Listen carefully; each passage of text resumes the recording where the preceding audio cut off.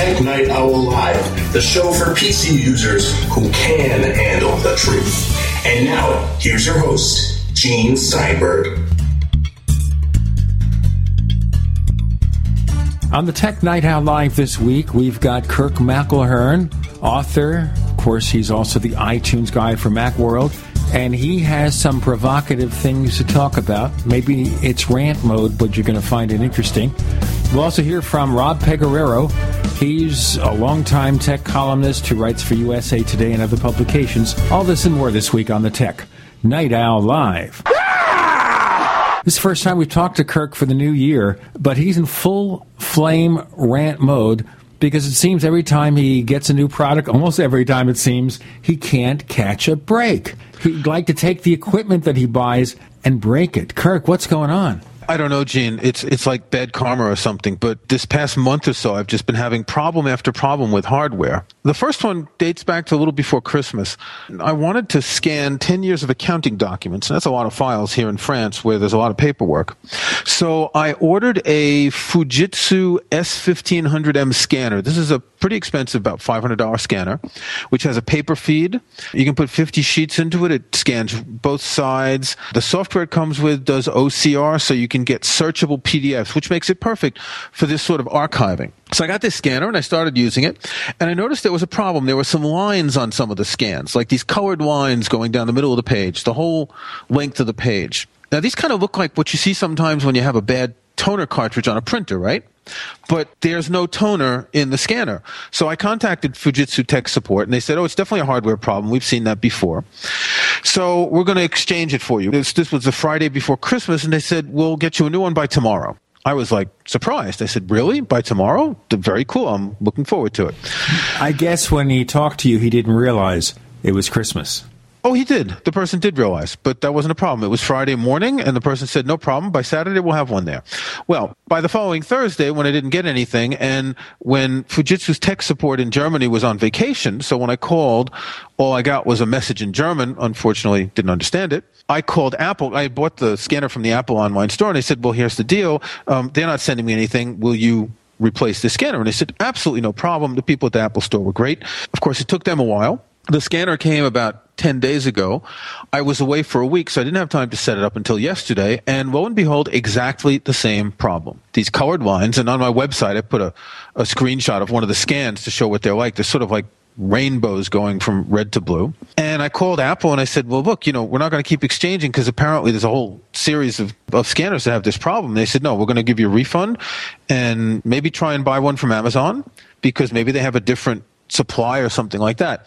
Unfortunately, it's 20 euros more at Amazon, but no big deal. So that was the first hardware problem. You bought it from Amazon. Was that a good one? No, I bought it from the Apple store, the Apple online store in France. No, I'm saying is when did you return it? Not yet. Oh, no, you haven't returned it. I just set up the second return today. Okay. It won't go back until next week, but in the meantime, I'll probably buy another one from Amazon, which will come in a day or two. Well, then, of course, it'll be putting the pedal to the metal, see if it works, and if it doesn't work, then maybe Fujitsu has some explaining to do. Well, yeah, and I'm very comfortable with Amazon for returns, and I've had a number of things this year that I bought that didn't work or I didn't like or whatever. You know how it is with Amazon. You go to the website, you print out a label, take it to the post office, boom, you're refunded in a few days, or the exchange comes in a few days. They're great for that sort of stuff. The Apple online store, it takes a little bit longer because they ship from, I think, the Netherlands. So that takes a couple of days for shipping, whereas Amazon can be overnight. Do you feel with Apple maybe you're kind of isolated there? You have to deal with another country just to get things done?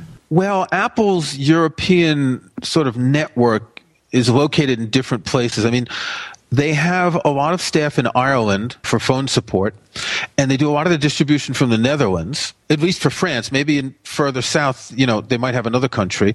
But generally, things are pretty quick here. It's an extra day. They send by DHL or FedEx or UPS, one of these fast services. So things get here pretty quickly. Depending on, availability and weather and things like that, they can slow things down.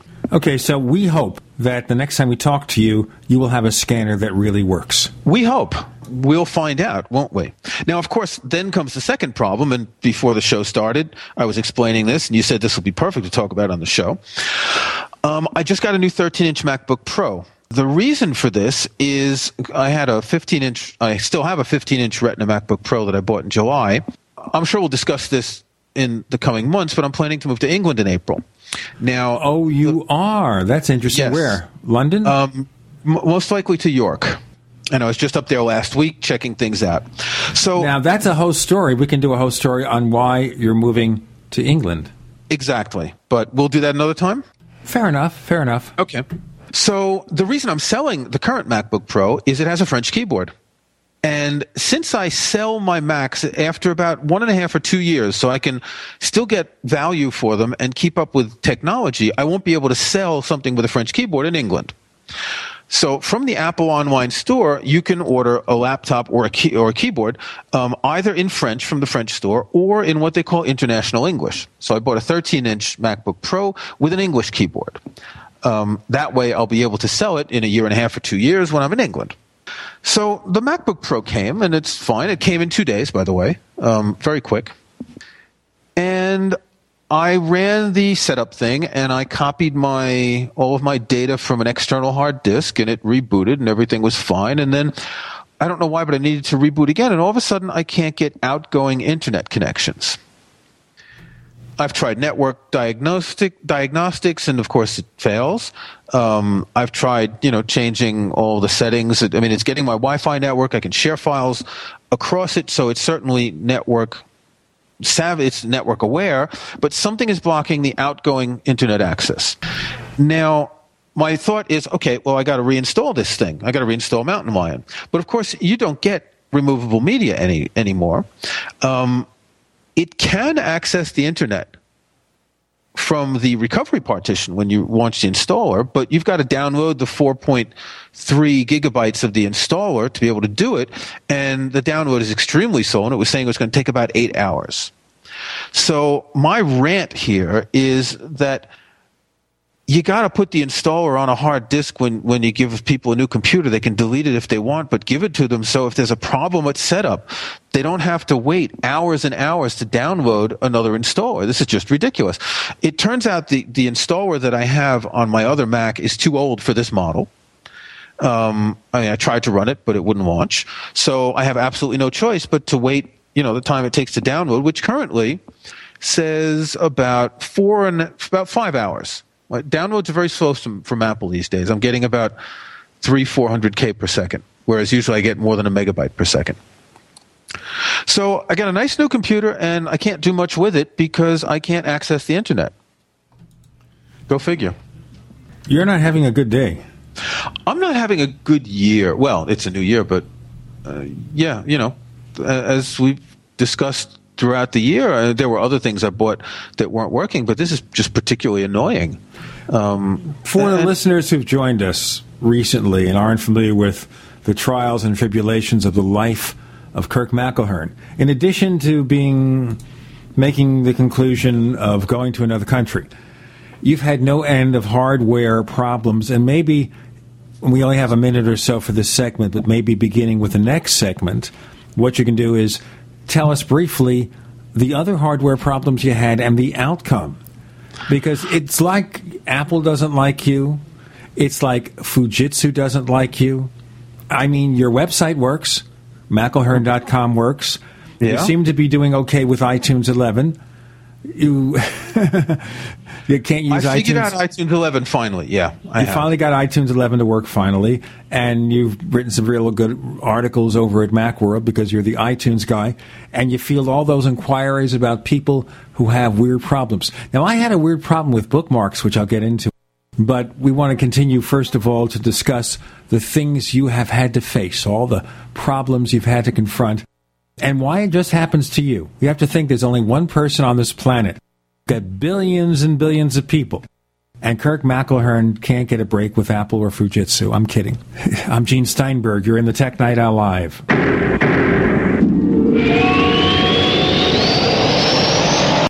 For many of us, so much of our jobs are tied to our office computers.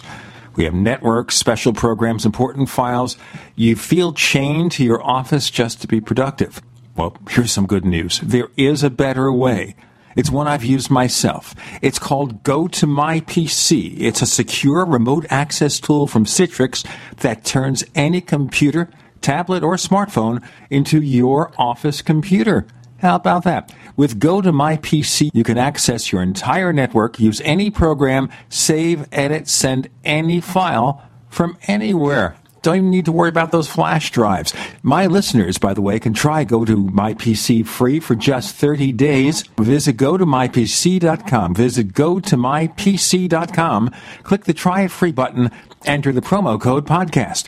Then download the free app to your mobile device. That's GoToMyPC.com. The promo code is podcast. Making the right decisions is a challenge to investors. Are we going to see economic growth, slide into a recession, or at worst, depression? Hi, Ted Anderson from Midas Resources. We all know when a company acts irresponsibly, divesting ourselves in a move towards safety is prudent. When the market becomes volatile, U.S. Treasuries are a safe haven. But what do you do when the U.S. government overextends itself and spends beyond its means? Many investors are turning toward gold as a common-sense alternative to traditional paper investments. Midas Resources has put together a powerful book titled 10 Reasons to Own Gold, discussing costs, benefits, risks, featuring full-color illustrations, weights, and measures. The book is free and can be yours by calling 800-686-2237. Paper investments are dwarfed by gold's 6,000-year history. Discover how gold may be right for you and your IRA by calling 800-686-2237. Whether buying or it's time for you to sell, the book is free. Call 800-686-2237.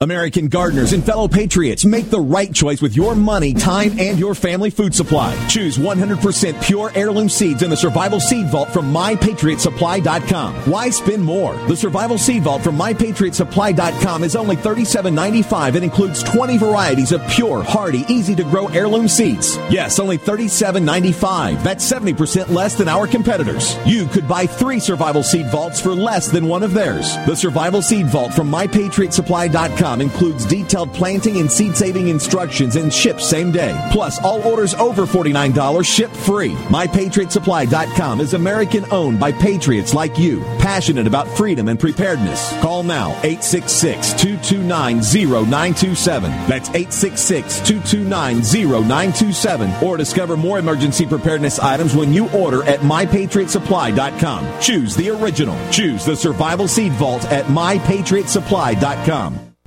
George Washington said, "Government is not reason, it is not eloquence, it is force, like fire. It is a dangerous servant and a fearful master."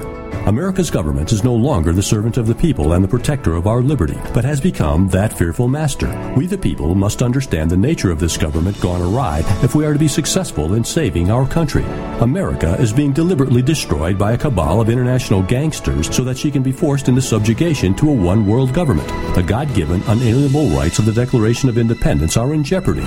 We must not let them be stolen by ambitious and evil men.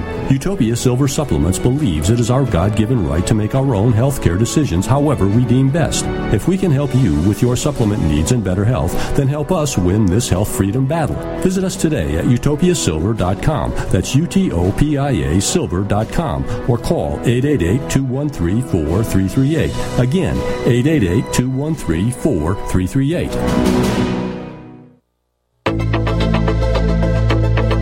We'd like to hear from you. If you have a comment or question about the Tech Night Owl Live, please send it to news@technightowl.com. That's news@technightowl.com. If you'd like to discuss today's show with fellow night owls, visit our community forums at forum.technightowl.com. That's forum.technightowl.com. Ladies and gentlemen, I have no idea why I went into that rant about why people don't like Kirk McElhearn. I like him, you know. Well, I'm glad. His family likes him. I haven't talked to Percival lately. Does he like you? Does. He's, you know, he wouldn't say if he didn't, I guess. That's, you know, the way kids are. Sure. Okay, seriously, though. Maybe just reacquaint our listeners, whose eyes might be glazed over at this point, with all the weird problems you've had with your hardware. I'm looking on my website. I'm just going to go back in time, reverse chronological order, because I blogged about most of these things. A couple weeks ago, bought a new Airport Express, and I wanted to extend my network, but it wouldn't work with the current Airport Extreme that I have, which is about 2 years old, I think. I also bought a new Airport Extreme, and it worked fine with that. I mean, go figure. You set it up, and you get a little message in the setup screen, says an unexpected error occurred, try again. That's not much help. I love that unexpected error. What gets me is the try again bit. It's like taunting. Right, it's saying, aha, you screwed up, man, but we're not going to tell you how because we're evil. Yeah. So that sort of stuff is, minor but annoying. I mean, it should be compatible. It's the same 802.11n networking, so that I don't understand. If I go back a little bit more, it was when I bought a new Mac Mini, had video freezes, and this goes back to November 2011. So this is back another year, and I bought a new Mac Mini, and I had to exchange it, and the new one was fine. I had these really weird video freezes and colors and stuff. But once they exchanged it was fine. Before that was my iMac debacle, and we talked about that a number of times, and there were lots of problems with that. Video freezing and all sorts of weird things. So, it's not that much because I do have a lot of technological gadgets. Most of them work. I mean, my iPhone works fine, my iPad mini, my iPad. I haven't bought an iPod in years. I've got an iPod Touch. It's about 3 years old. It works fine. My fixed telephone works fine. My stereo works fine. I'm just looking around me at my desk here. My CD DVD drive connected to my computer works fine. I've got headphones that work. So it's not a lot of stuff, but it does stand out when you get things repeatedly. I mean, the scanner having the same problem twice, that's the real annoyance. If it was once, I'd say, okay, no big deal. This is just the luck of the draw. But when you get it twice, that's showing poor quality control for the company. Fujitsu, you ain't getting my money. I don't know if I'm going to buy another one of these scanners from Fujitsu. I'm going to look and see what other scanners there are that do the same sort of thing. But poor quality control, poor customer service, promising something the next day and then not fulfilling. And then, of course, when the person called back and I explained what happened, said, oh, no, I did my job. I passed the information on to the department that was supposed to send it. I was like, dude, you represent the company. You either accept that or you don't. For me, you screwed up. Point being here is that is Apple's quality control going down, that you buy products and you just have a constant spate of issues? I don't know how many people have hardware problems with Apple products. I remember we discussed this about, 2 years ago when I was having the iMac problems. It's entirely possible that quality control is maybe a little bit less stringent. I mean, I don't know what's happening with the new MacBook Pro. I think it's a software problem because I get incoming internet and I don't get outgoing is the problem. It's hard to tell. If you just rely on anecdotes and you assume that they're representative, then they seem a lot more common than they really are. Even if you look at Apple's forums, you'll see a number of people posting about problems, but it's the people with problems who post. You can't tell what percentage of people are affected by these problems. The key being, of course, if someone has no problem, they would not be inclined to report it because unless they're just really deep into the down and dirty intricacies of technology, they'll just get on with their business. But if they have a problem, they're far more inclined to say something about it. People aren't going to post in a forum to say, hey, everything's doing fine, because that's just a waste of time. You just assume that's what's going to be going on, that everything's doing fine. Okay, I'll drink to that. All right. Cheers. Okay, that's a Diet Coke, folks. I don't do the hard stuff. Okay. As you were saying. Well, no, just that, these problems, we can't assume that just because there are a number of problems that they have any sort of representative reality, basically. And that's the key, too. And also, when you do look at problem reports, is there a consistency amongst those problems? Yeah, and see, that's hard, too, because, okay, something like a video freeze, and this was a problem for certain models of iMacs. What was this? This was in 2011. And on the Apple forums, a lot of people were posting about pretty much the same problems. What they were seeing on the displays was maybe a little bit different from computer to computer, but things were happening sort of at the same time. When you get other problems, you can't always know if it's really exactly the same thing. It's hard to pin down a lot of these problems when they're hardware problems, because it could be a short circuit anywhere in a computer that's causing a problem. It could be a bad chip, bad memory. The number of possible problems is pretty much unlimited. And quite often here, what they do to fix these things is just replace the part in the area in which this problem appears to occur. And it's not component parts, it's the entire logic board. Yeah, they don't replace anything smaller than a board or a whole memory chip or a hard drive and all that. But again, sometimes it's hard to tell if something's a hardware problem or a software problem. With the scanner, it's clearly a hardware problem because I sent a PDF to Fujitsu and they looked at it and they said, yes, okay, we've seen that problem before. I should have sort of reacted when they said that, saying, well, how many times have you seen that before? As if maybe there were like thousands of these scanners that have this problem and they're expecting to get, support calls from them.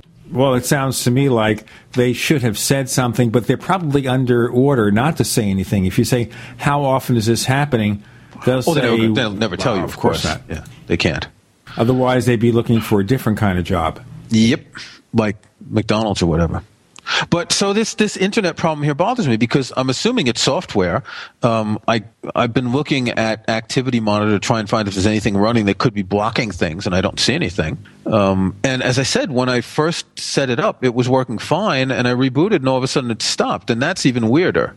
I don't see it possible that this is a hardware problem because, as I said, I've got file sharing works fine. So, there's no reason why... there's nothing that would block the internet and let file sharing come through if it was a hardware problem, essentially. So it's some kind of software problem, and you've tried all the excuses. I've tried all the usual troubleshooting things, but so I open the App Store. It says Apple Store cannot verify a secure connection with the App Store.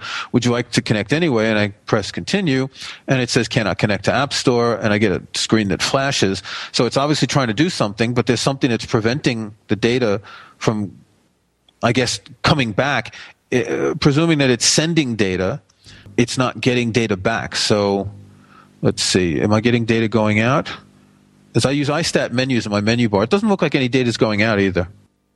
So that's even weirder.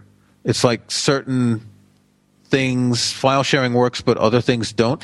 It could be, what could it be? I turned the firewall off just to make sure. I don't have any security software running, so this is a tough one to figure out. It sounds like it. And I've also noticed that I can't launch any applications that come from the Mac App Store. Obviously, the computer needs to at least sign in once to, I guess, verify or whatever. So I've tried to launch a couple things, and they just, they look like they're opening, but nothing happens. It still could be a hardware issue.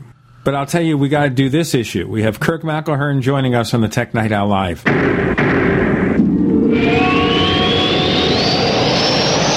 America's #1 source for independent talk radio for over a decade. We are the GCN Radio Network. Hey neighbors, got a small business or a large company that needs to be online 24/7? Well, here's the little secret. To make sure your site is always online, you need world-class DNS service from Dyn. That's D-Y-N.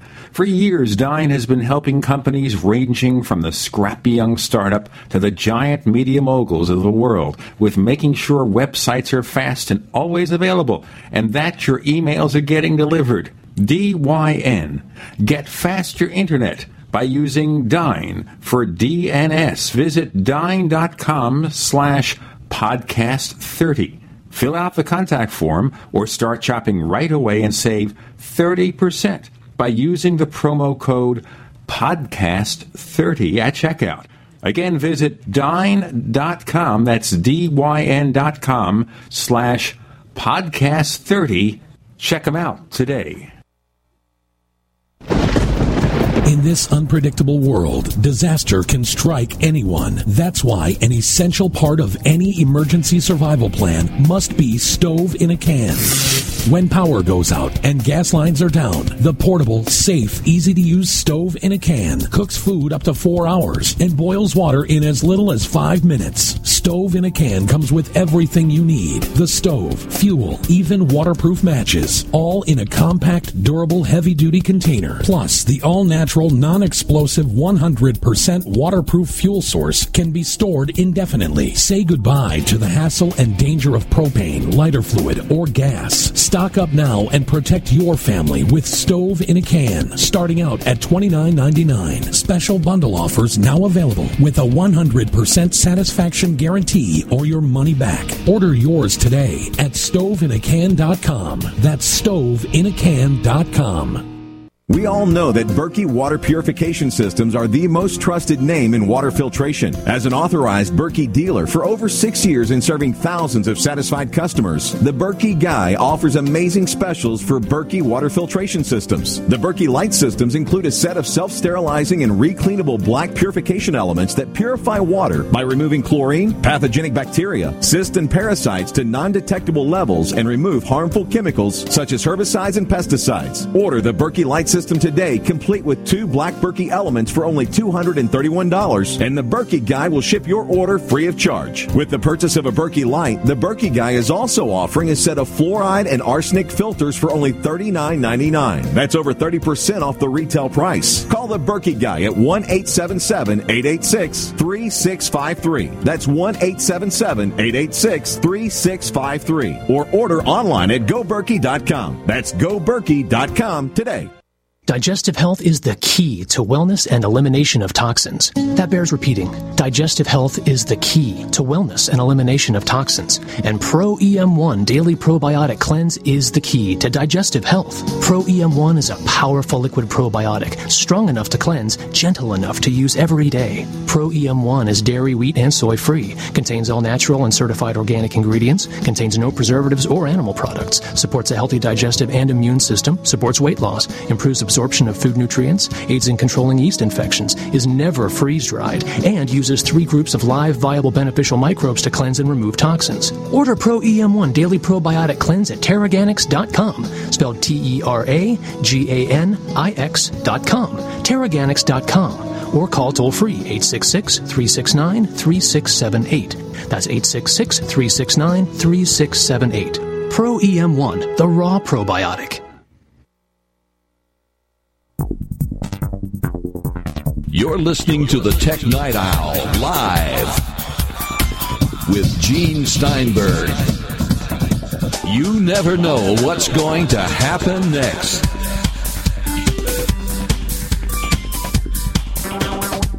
Kirk McElhearn joining us on the Tech Night Owl live. We are talking about the year of the lemon, where products and services that Kirk McElhearn acquired didn't always work. Let's talk about the services. You can't use iTunes Match because your music library is over 25,000 and there's no way to subdivide under the same account. Right. Well, I can use it if I use a smaller library, if I create a separate library, which is entirely possible. Subdividing. Right. Well, what I do essentially is I have a smaller library on my laptop because I do need to write about iTunes Match and all that. Okay, so that's just for the testing process. For your day-to-day use, you're going to use your main computer with this humongous library. Yeah, because I have a very big music library. And it's just as easy for me. I mean, I only use this at home. I have no plans to use it on the road. So if I want to stream music to my Apple TV, for example, I'll just stream it from my Mac Mini, which is where my music library is, and not want to go through the iTunes Match thing. So it's not designed, iTunes Match isn't designed for people who are real music fans, basically. And I've gotten tons and tons of emails from people about this. Is there any workaround and that kind of thing? And no, there's nothing you can do. So. And of course, you're not going to get an answer from Apple. I mean, it's not that you can call up Apple PR and say, okay, how do you accommodate these people who have larger libraries? No, Apple doesn't answer any kind of questions like that, unfortunately. It's all for one or all for nothing. Yeah, that's kind of what it is. Well, maybe that is the issue, too. They're trying to keep something simple, and when you try to keep something too simple, you cause problems.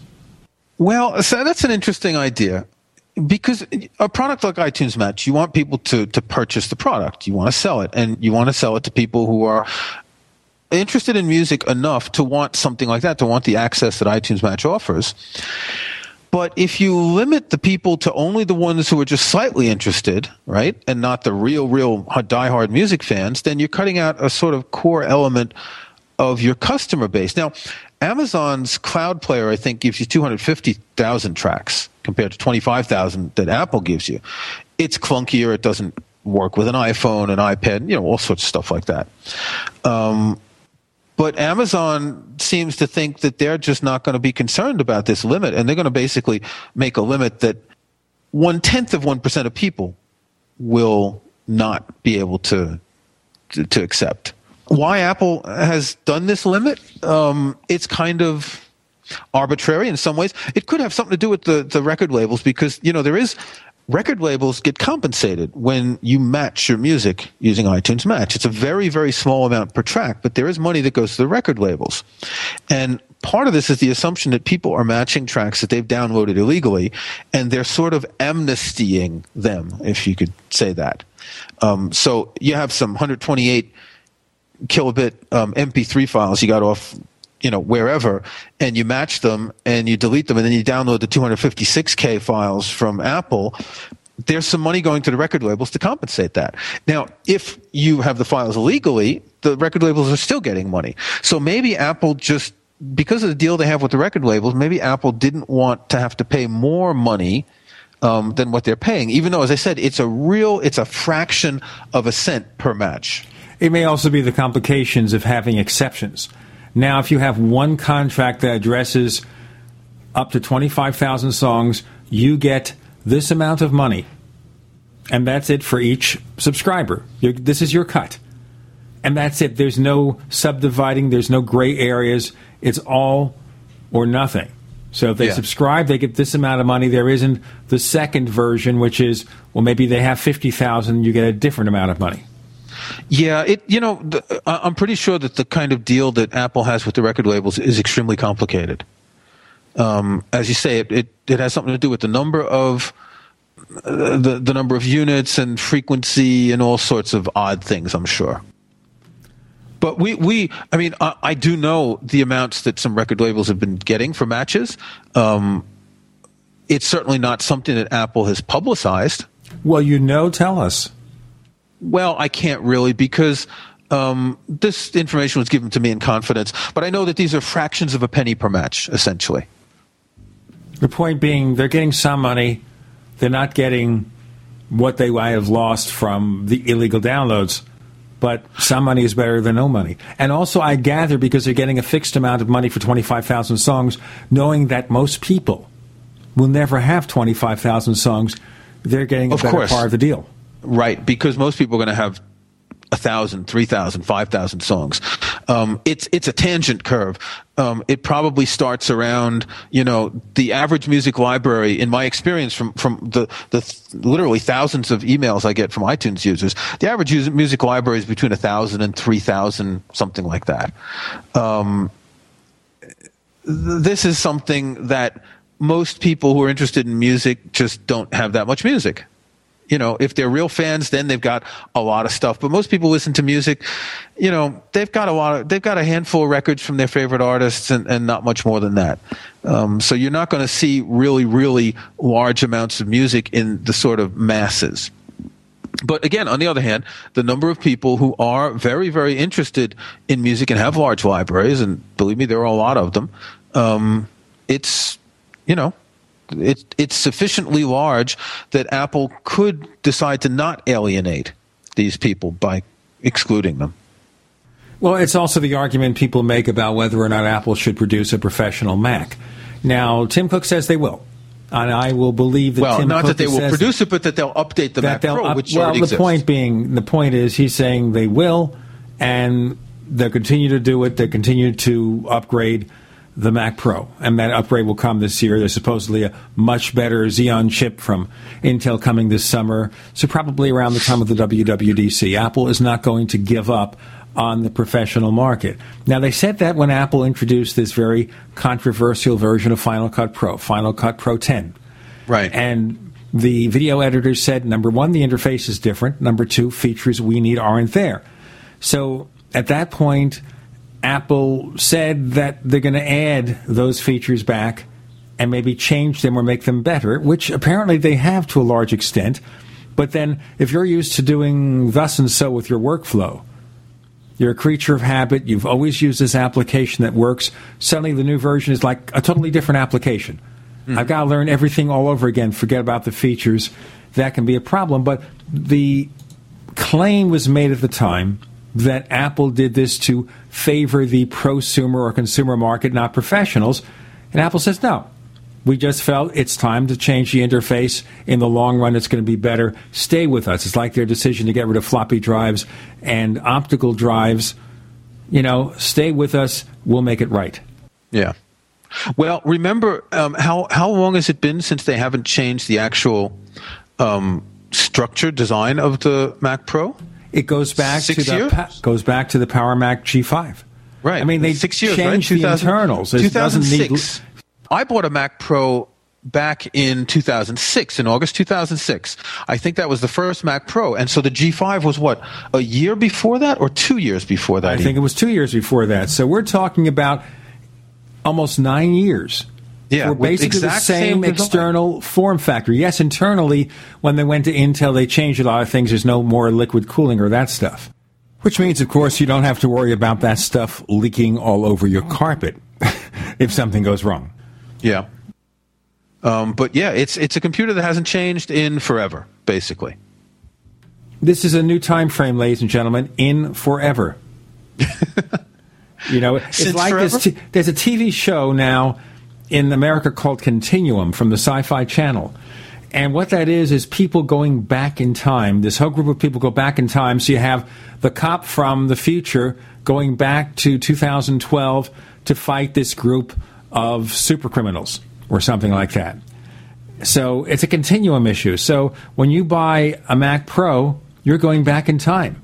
Not like 20, 30 years, like you go back and use a TV set. Tim Cook says, of course, he goes into his living room. I don't know what kind of TV he has. He feels he's going back 20 or 30 years. Maybe it's a 30-year-old CRT set. I don't know. Kirk McElhearn joins us on the Tech Night Owl Live.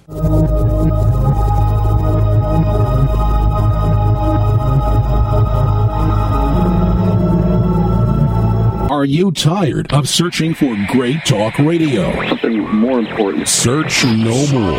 We are the GCN Radio Network. Graphic Converter is the image manipulation tool for the rest of us. It does not use any database. You get full control of all your files. Want to view the images of a folder? Drag it into Graphic Converter, and a powerful browser opens up to show your image files. You could use it for slideshows. You could use it to import images from digital cameras or from scanners. Need to do some image editing? You can do that too in Graphic Converter. Also print catalogs. Convert from so many formats I can't even list them. Download now to see if Graphic Converter is good for you, like 1.5 million other users. Guess what? You could save money when you buy Graphic Converter. Use the coupon code Night Owl. Use the coupon code Night Owl to get a special price for Graphic Converter. Go to lemkesoft.com. That's LEMKE soft.com. Lemkesoft.com. LEMKE soft.com.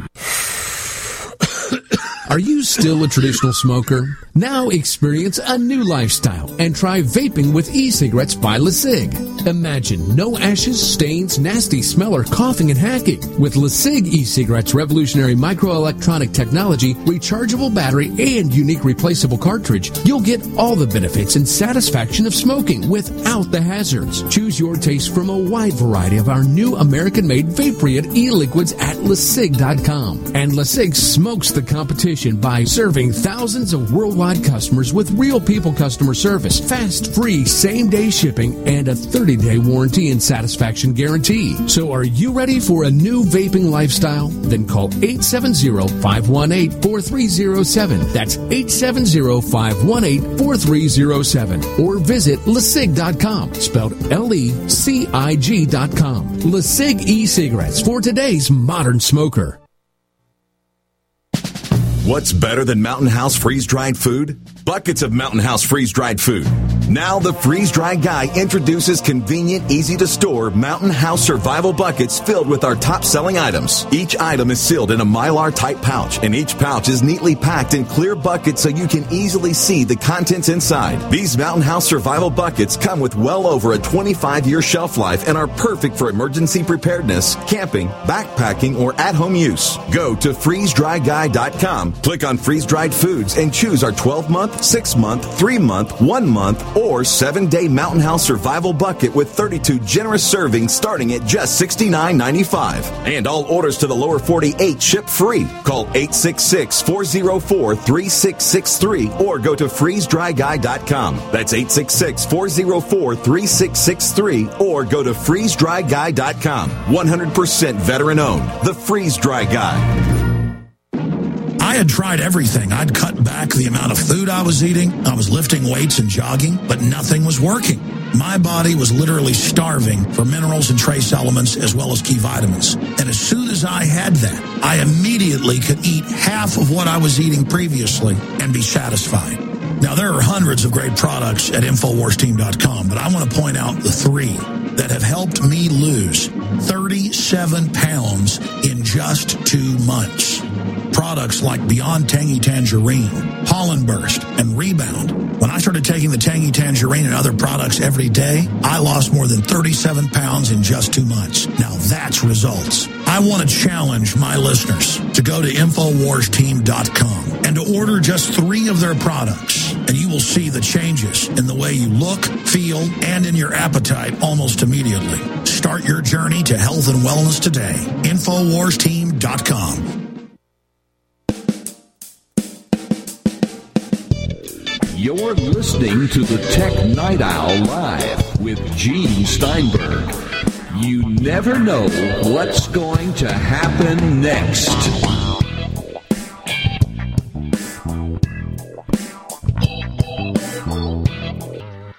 Kirk McElhearn joining us on the Tech Night Owl Live. We started off with his rants, his problems with Apple hardware, with Fujitsu scanners, with iTunes Match. He can't catch a break. But what about your TV? What about my TV? There's nothing wrong with my TV. Okay. When you go into your living room, wherever your TV is, in the bedroom, whatever, do you feel you've gone back in time 20 or 30 years, like Tim Cook says? No, I don't. I think that's a little bit ridiculous. I think that's just, what's the word?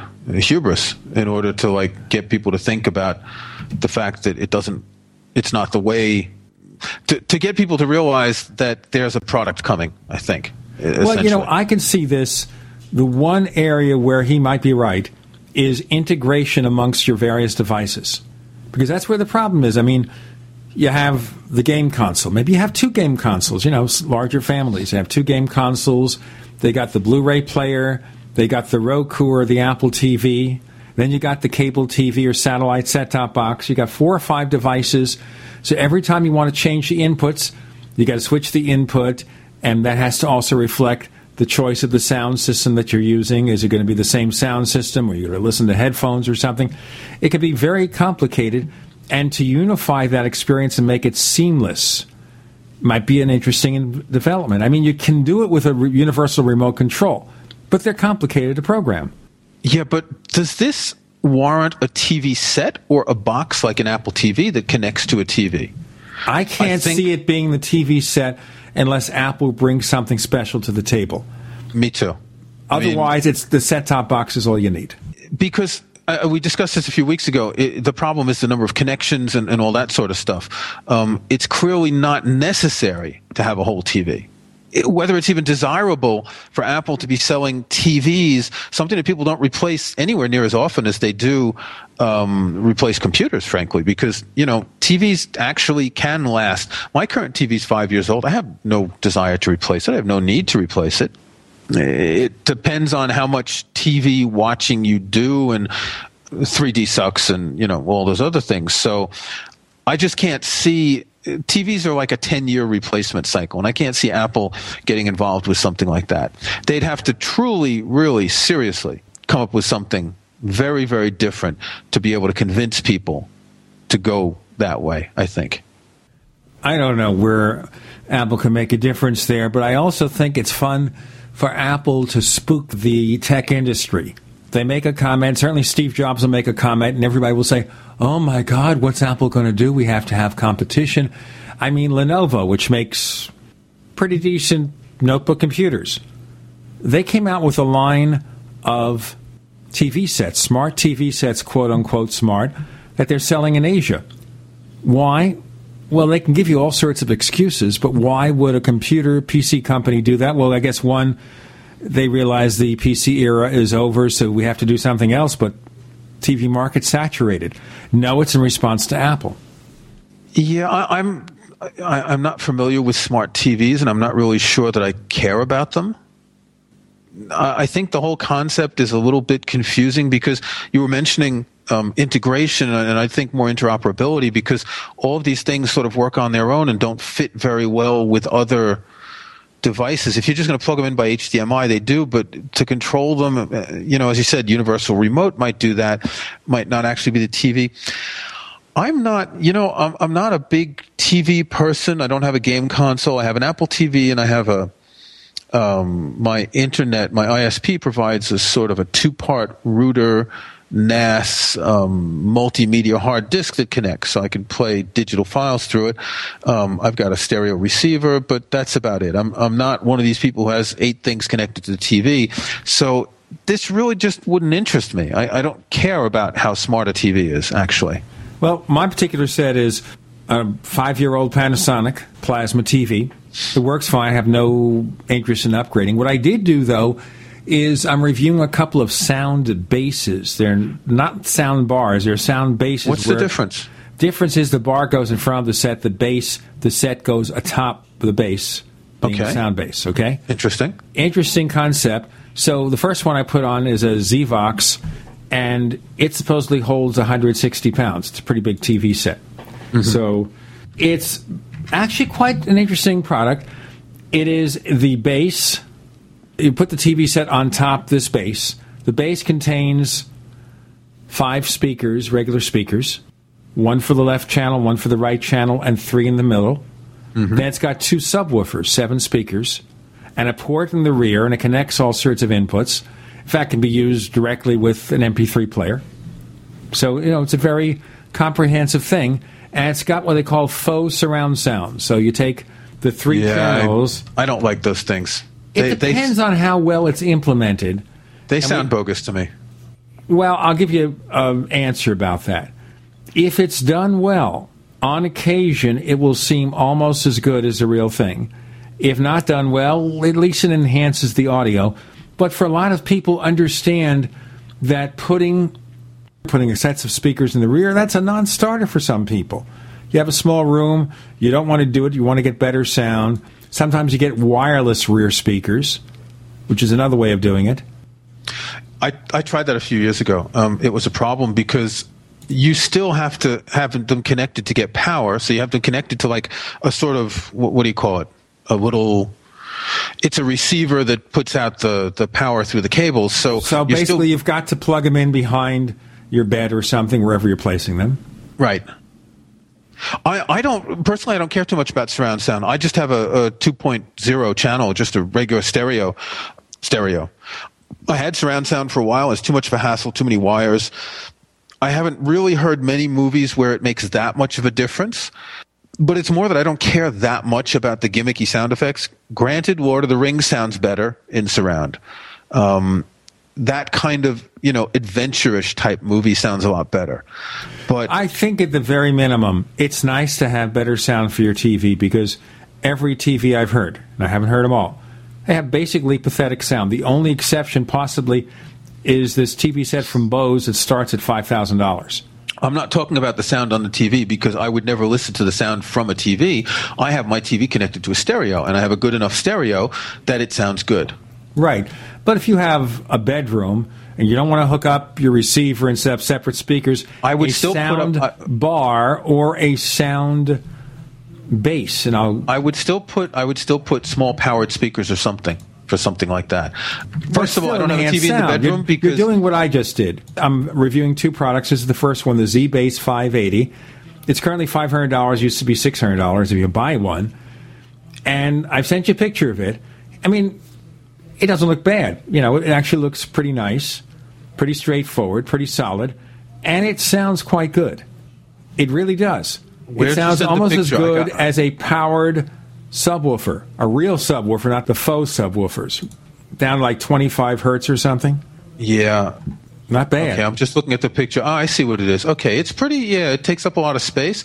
See, you can get good powered speakers for a couple $100, and you can even get, if you're just talking about watching TV in a bedroom, That's not where I really care that much about this. First of all, I don't have a TV in the bedroom, but I wouldn't care about sound as much if I'm watching TV in the bedroom. I'm not going to watch a movie in the bedroom. I'm going to watch that in the living room with a stereo, sitting in a comfortable chair or on a couch or whatever. You have a different lifestyle than we do. We do. We have one TV set, a 50-inch set, 4.5, 5 years old now, in the bedroom. We want it to sound decent. And this is one way where we don't have a lot of boxes. We don't have to put up stands for the speakers or anything. We don't have a very wide table to place it on.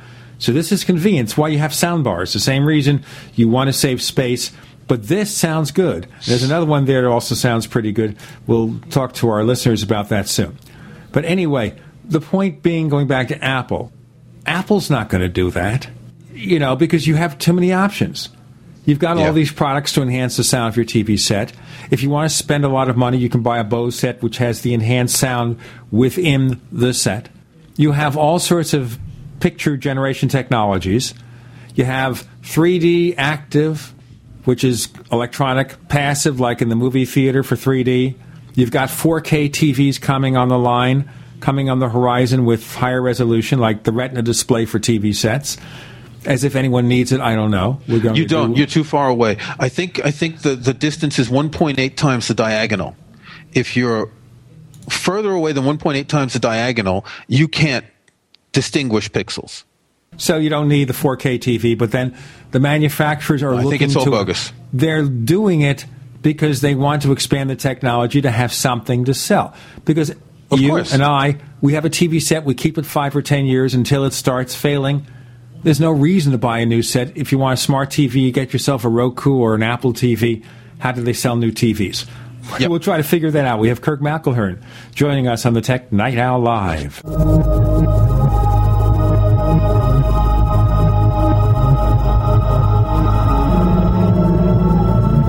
The GCN Radio Network, providing the world with hard-hitting talk radio. GCN. Great talk radio starts here.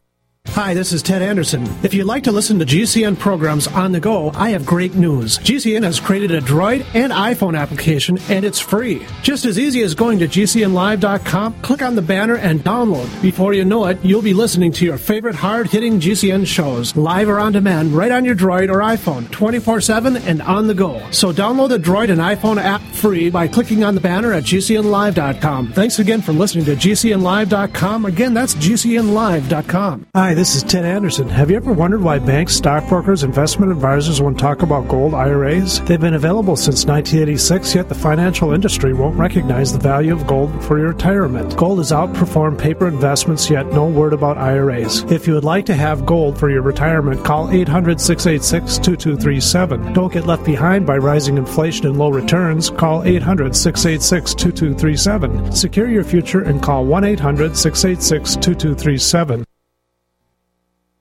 Who wants to be disease-free, full of energy, and vibrant health? 2 reasons you may feel constantly tired and run down could be that your body's acid level is high and your pH level is low. How does acid enter your body? A cup of coffee, a sandwich, tap water, stress, and cell phones. Plus, your own body produces acid on a regular basis. AlkaVision Plasma pH drops alkalize the water you drink and raise your pH level. They promote more oxygen in your system, higher energy potential, and many other documented health benefits. And studies show viruses, bacteria, and toxins cannot survive in an alkaline high pH environment. AlkaVision Plasma pH Drops is the least expensive and the best pH level product you can buy. Order AlkaVision Plasma pH Drops for just $29.95 at alkavision.com, spelled ALKA Vision.com, or call 800-518-7615. That's 800-518-7615. Alkalize your body, supercharge your health with pH Drops from alkavision.com.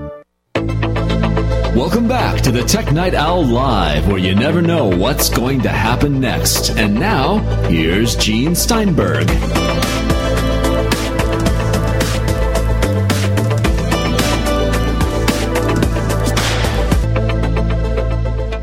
We have Kirk McElhearn joining us on the Tech Night Owl Live. From lemons to Apple's TV initiative, whatever it's going to be, and the dilemma on the part of all the TV makers. And you could see this if you look at the reports of the Consumer Electronics Show, how desperate the TV makers are to find newer technologies. Now, some manufacturers like Vizio, what they do is they find ways to put all that stuff in a set with a good number of bells and whistles, and they keep the price down.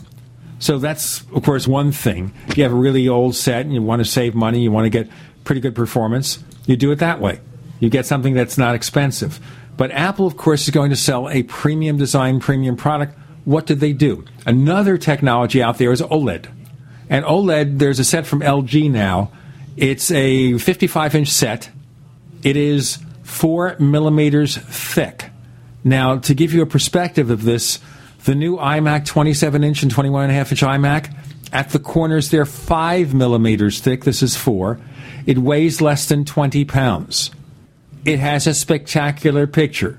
Beautiful blacks, bright picture, unlimited viewing angle like plasma and LED, LCD, all the stuff mixed in one. It costs $10,300 in Korea, where it's just going on sale.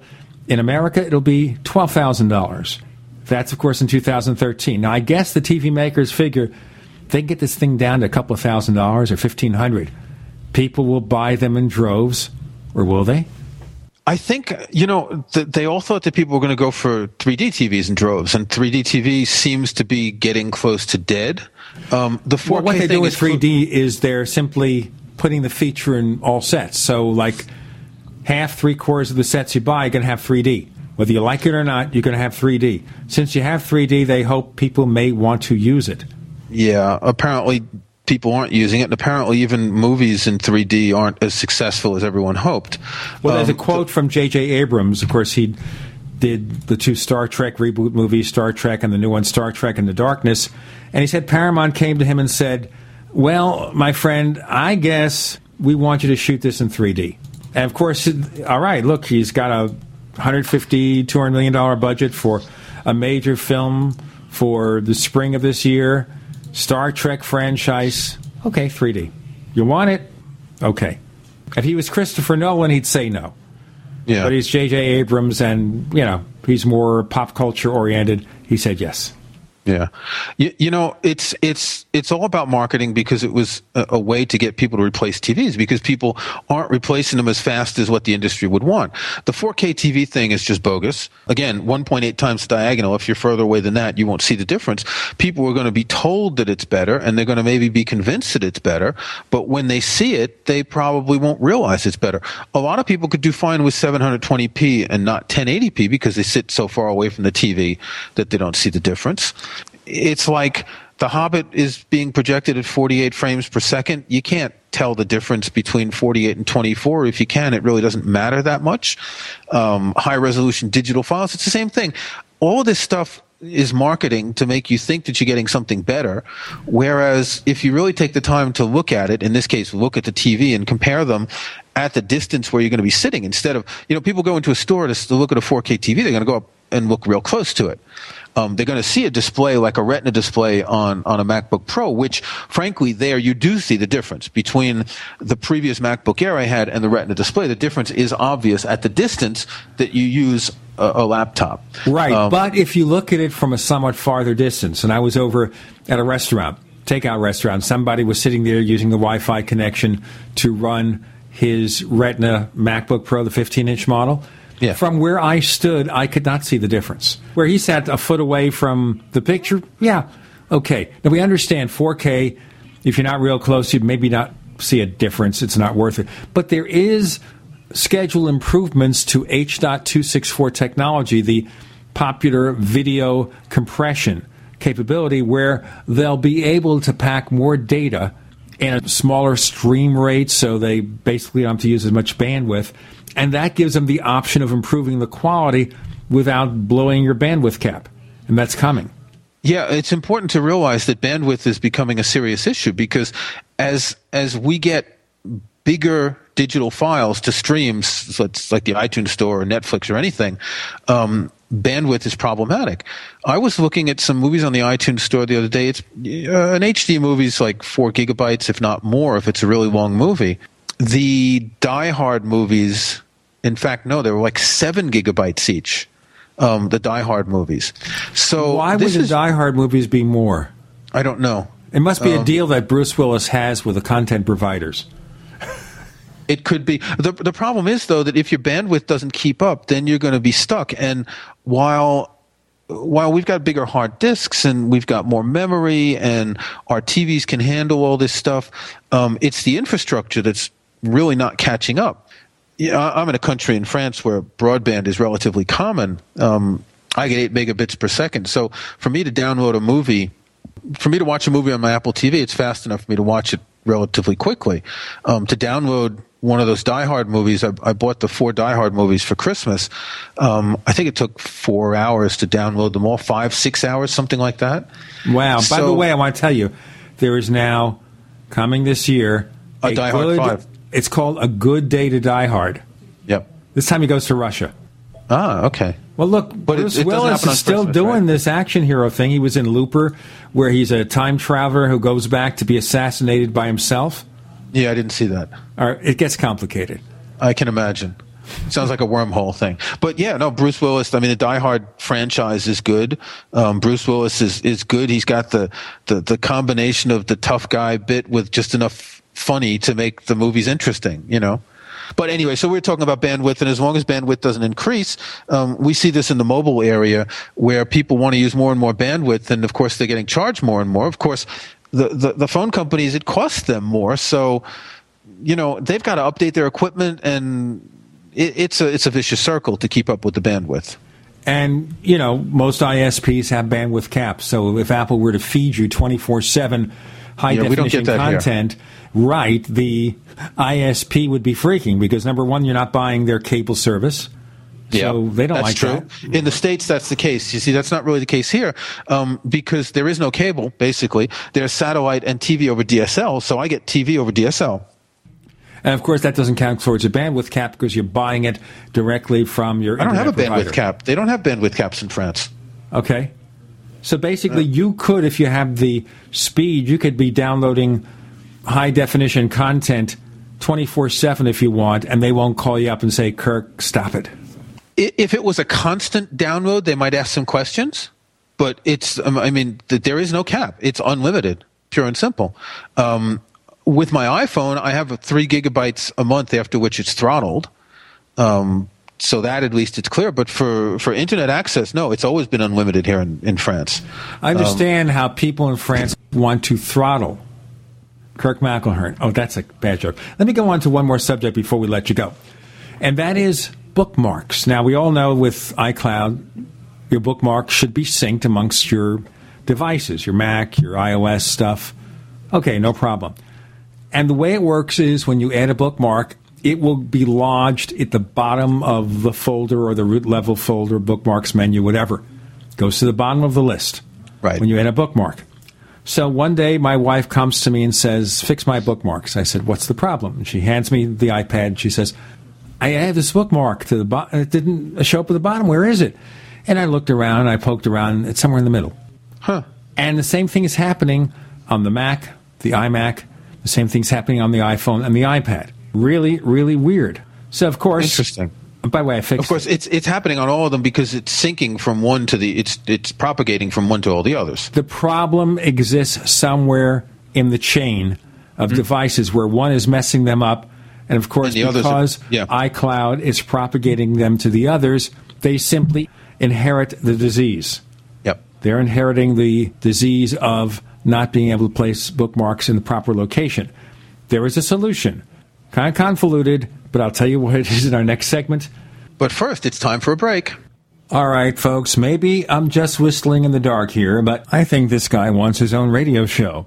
We have Kirk McElhearn. He's joining Gene Steinberg on the Tech Night Owl Live.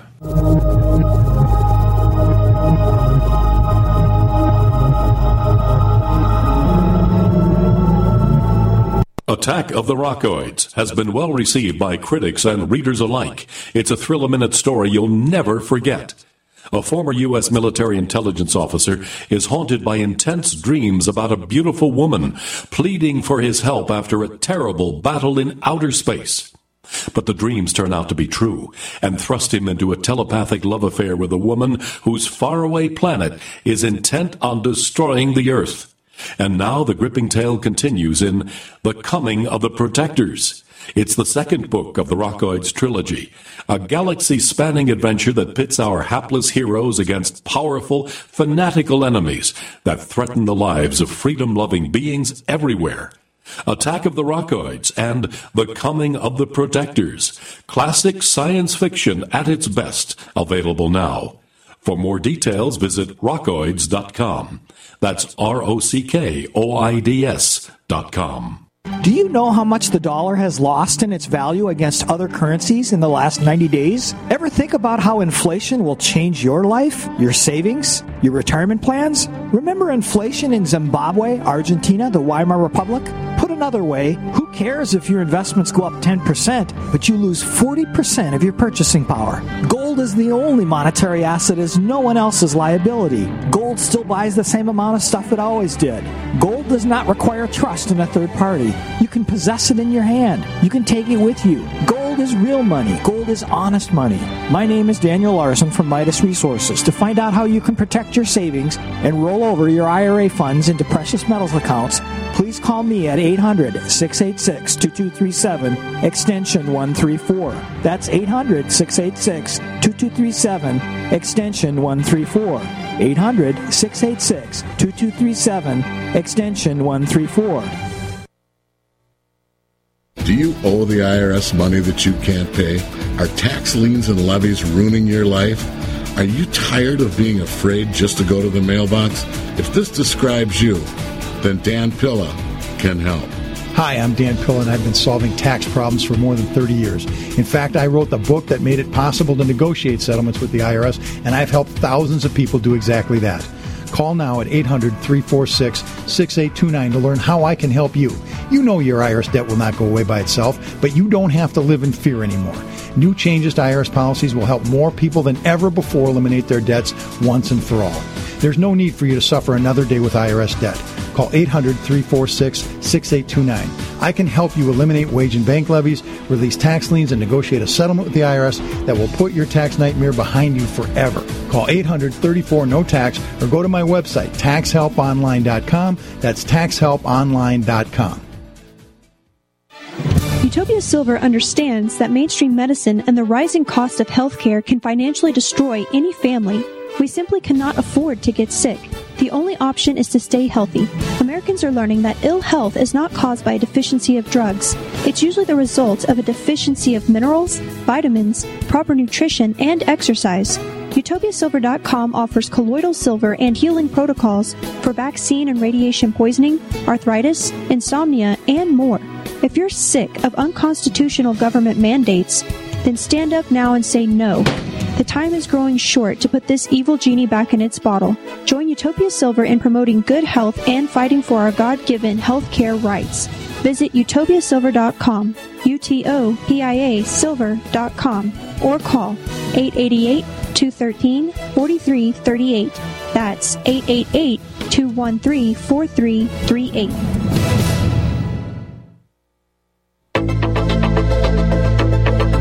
We'd like to hear from you.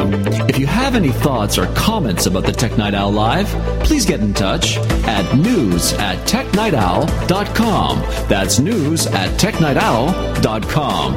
Looking for past episodes? We've got hundreds at technightowl.com/radio. That's technightowl.com/radio. Or subscribe on iTunes. Kirk McElhearn joins us for one more segment on the Tech Night Owl Live. So we have the case here of the stubborn bookmarks that instead of going to the bottom of the list when added in Safari on the iMac, my MacBook Pro, on an iPhone 4S, on a third-generation iPad, goes in the middle somewhere. So what did I do? Well, the first thing I did is let's isolate the problem in the easiest way possible. So I turned off and on iCloud on each device, didn't fix the problem. But there's still some kind of corruption or something somewhere. The easiest thing to do was on my iMac. What I wanted to do was have it rebuild the bookmark list. And the bookmarks is in your personal library folder, so it's the complicated thing of under Mountain Lion, you hold down Option to the Finders Go menu, you choose Library, go into Safari, and I take the bookmarks plist file, it's called bookmarks plist, stick it on the desktop. Next time I launch Safari, builds a new bookmark list, then I can import the bookmarks from the older bookmarks file, but it's in a new file. So if there's any file corruption, there it is. So I organize that. Problem still occurs. So I restore the iPhone, okay? Understand, not wanting to redo all my settings, I restore the cheap way, which is using the original backup, which, of course, is the mistake. Did the same thing to the iPad. Same problem repeats itself. So then I said, let's see if we can isolate this problem a bit further. So what I did is I took in the iMac, I took all the bookmarks below the ones that are added and moved them above. You can do that very easily. On your iMac, you don't have that flexibility on an iOS device. Right. Suddenly it starts working. Therefore, the new bookmarks being added to the bottom of the list on the iPhone and on the Mac, the iMac. I go to the iPad, and there are 3 bookmarks below the one just added. It's a eureka moment. Yep. The problem, the corruption, is on the iPad. So what did I do? I restored it, but then set it up as a new device, which means it doesn't use the old corrupted bookmark file. It's creating a brand new one. Well, it's going to re-download the new one from iCloud. But the file that stored it in, which is the problem, that file must have been corrupted. But, of course, you have no access or official access. I mean, there are hacks to do anything.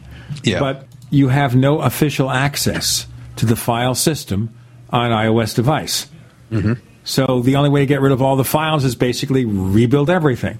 Now, fortunately, my wife is fairly conservative about her adjustments. She didn't really mess around with very much. It was just a matter of putting on the apps she wanted to use, restoring the email accounts, that kind of thing. So once I finished the restore process, it took another 10, 15 minutes to get everything back in shape. The problem is gone. But when you see something like this, and it's really aggravating to solve, because there obviously are different causes, the problem that caused by Apple wanting things to be simple makes it harder for you. If I could just delete the file, the entire bookmarks file, on the iPad, I don't mean deleting every single bookmark, because that would be reflected in all the other devices unless I turn off iCloud. You want to reset, basically, which is what we had with .Mac. You could reset on any given Mac, or MobileMe, sorry. You could reset any of the different things that were synced on any given Mac, and it would delete them locally and re-download the new stuff, and that's what you wanted to do.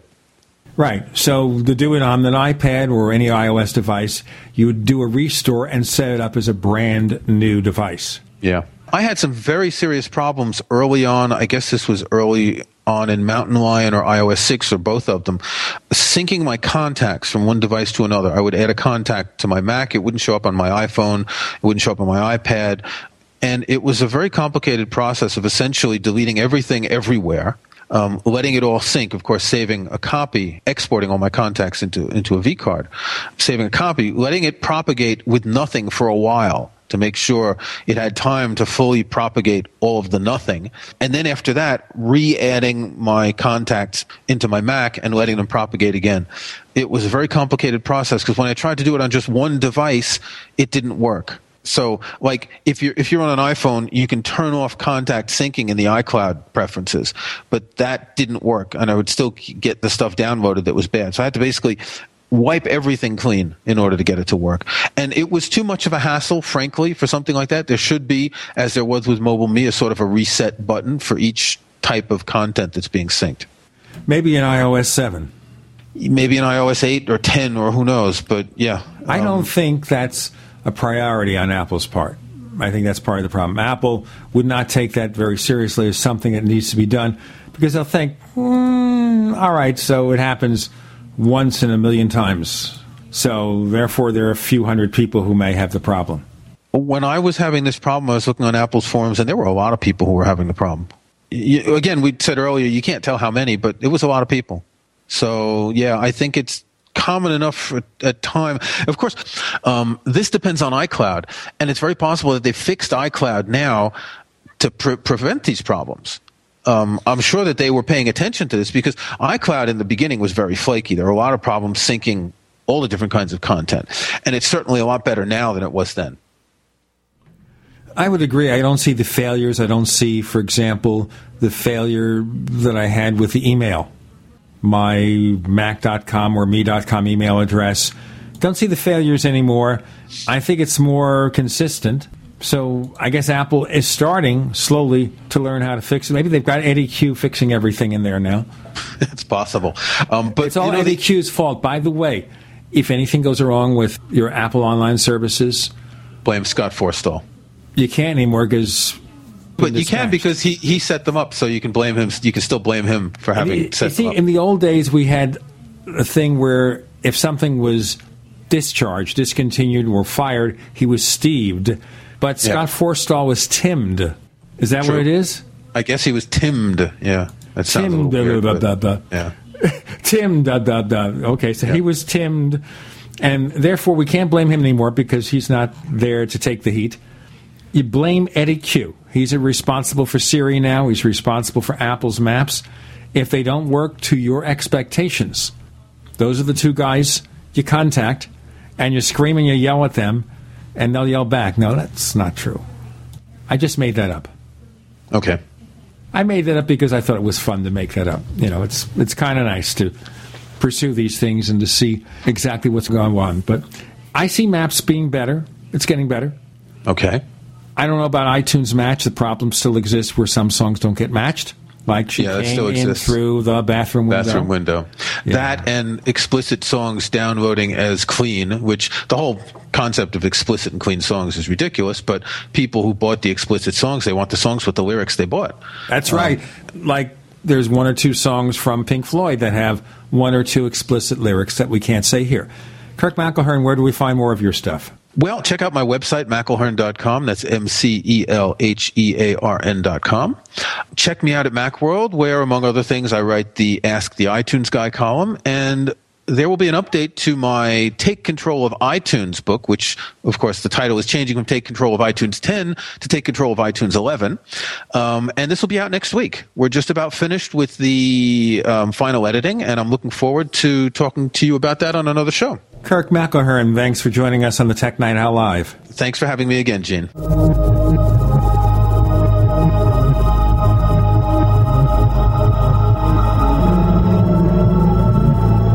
America's #1 source for independent talk radio for over a decade. We are the GCN Radio Network. Whether it's personal mail, whether it's business email, you want reliable, dependable delivery, freedom from spam, freedom from viruses. Well, Polaris Mail offers professional email hosting services for your personal or small business use. Each account uses 25 gigabytes of storage, an easy-to-use webmail interface, and full mobile sync. Sign up today for a 30-day free trial at PolarisMail.com, PolarisMail.com. So here's what happened. I was placing an order online. The site went down. It just stopped responding. It took hours before it returned, but I'd already placed the order with another company. If your site goes down, you could lose business. And if you have a business or personal site, you'll want to know it's easy to run and it will stay online. At iWeb, your site is hosted on one of the most reliable networks in the world. Check it out. iWeb.com. That's iWeb.com.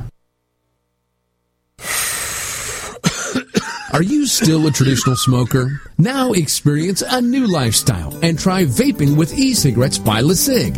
Imagine no ashes, stains, nasty smell, or coughing and hacking. With LeSig e-cigarettes' revolutionary microelectronic technology, rechargeable battery, and unique replaceable cartridge, you'll get all the benefits and satisfaction of smoking without the hazards. Choose your taste from a wide variety of our new American-made vape-free e-liquids at LeSig.com. And LeSig smokes the competition by serving thousands of worldwide customers with real people customer service, fast, free, same-day shipping, and a 30-day warranty and satisfaction guarantee. So are you ready for a new vaping lifestyle? Then call 870-518-4307. That's 870-518-4307. Or visit LeSig.com, spelled LECIG.com. LeSig e-cigarettes for today's modern smoker. Radio advertising on GCN, the Genesis Communications Network, is simple, affordable, and reaches millions. How do we do it? Let's break it down. First, the simple part. You tell us about your business. Then our expert radio copywriters write your copy. We hire professional voice talent. Hello there. I'm a professional announcer. And then produce your ad with just the right music and feel. Voila! Simple. How affordable? 60-second ads on GCN are the most affordable national radio advertising rates, period. And that brings us to reach. Millions of people listen to GCN radio programs on over 700 AM and FM and XM stations and streaming audio live. That's it. A one-stop shop. Creative radio ads. Very affordable rates. Millions of potential customers and customer service that can't be beat. See our current list of satisfied advertisers at GCNlive.com. Then shoot us an email, advertise@gcnlive.com. Feeling like there are too many pressures and demands on you? Losing sleep worrying about tests and schoolwork? Eating on the run because your schedule is just too busy? You may be under too much stress, and it may be affecting your mind. Get your mental edge back with Nootropic Mind Power from MindRegard.com. Nootropic Mind Power is not a drug, but a natural supplement. Its 12 powerful ingredients are natural and non-GMO, plus it's gluten-free, wheat-free, and formulated by Americans for Americans by an NSF-certified laboratory. Nootropic Mind Power is available at MindRegard.com, spelled MindRegard.com, and comes with a 100% money-back guarantee. Free your mind with Nootropic Mind Power Cognitive Supplement from MindRegard.com. MindRegard. Clearly see tomorrow and yesterday. Today.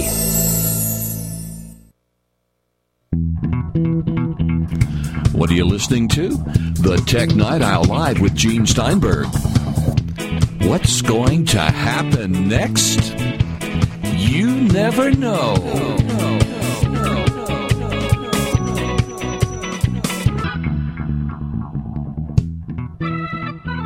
We have our old friend, tech journalist Rod Pecoraro joining us.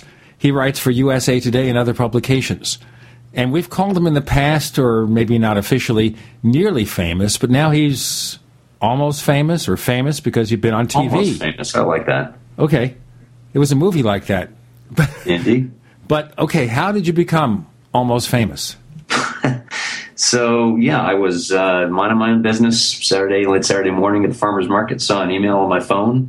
Subject header was NBC Nightly News. They wanted someone to be interviewed for a piece they were doing about the latest, well, I guess now it's the second most recent zero-day exploit for Oracle's Java software.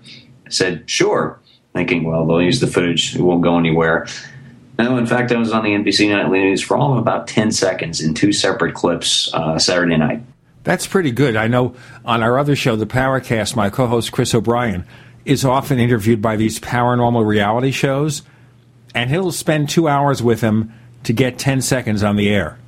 This is why I'm glad I don't work in video for a living. Video production is painstaking, and you always wind up with more stuff in the can than you're ever going to actually use on the air or on the web or wherever it's going. Well, I worked for broadcast radio for a number of years in covering broadcast news, and it wasn't unfamiliar for me to have to whittle down maybe a half hour of recording or an hour of recording and get the best 30 seconds or 20 seconds out of it. So I understand your pain. But you're famous now. You know, people will stop you in the supermarket. They'll ask for autographs. Well, not yet, but it could happen. All right, the zero-day thing with Oracle. Now, this is something that impacted all the platforms. It was Mac OS, it was Windows, it was Linux, all because Java is a cross-platform application development tool. So what was the problem? Well, the original idea with Java was going to be write once, run everywhere. You would have this layer of middleware that could become a sort of platform you'd write for. You wanted to do a good word processor, you could write it once in Java, and it would run, at the right local interface in Windows, on a Mac, and Linux, what have you.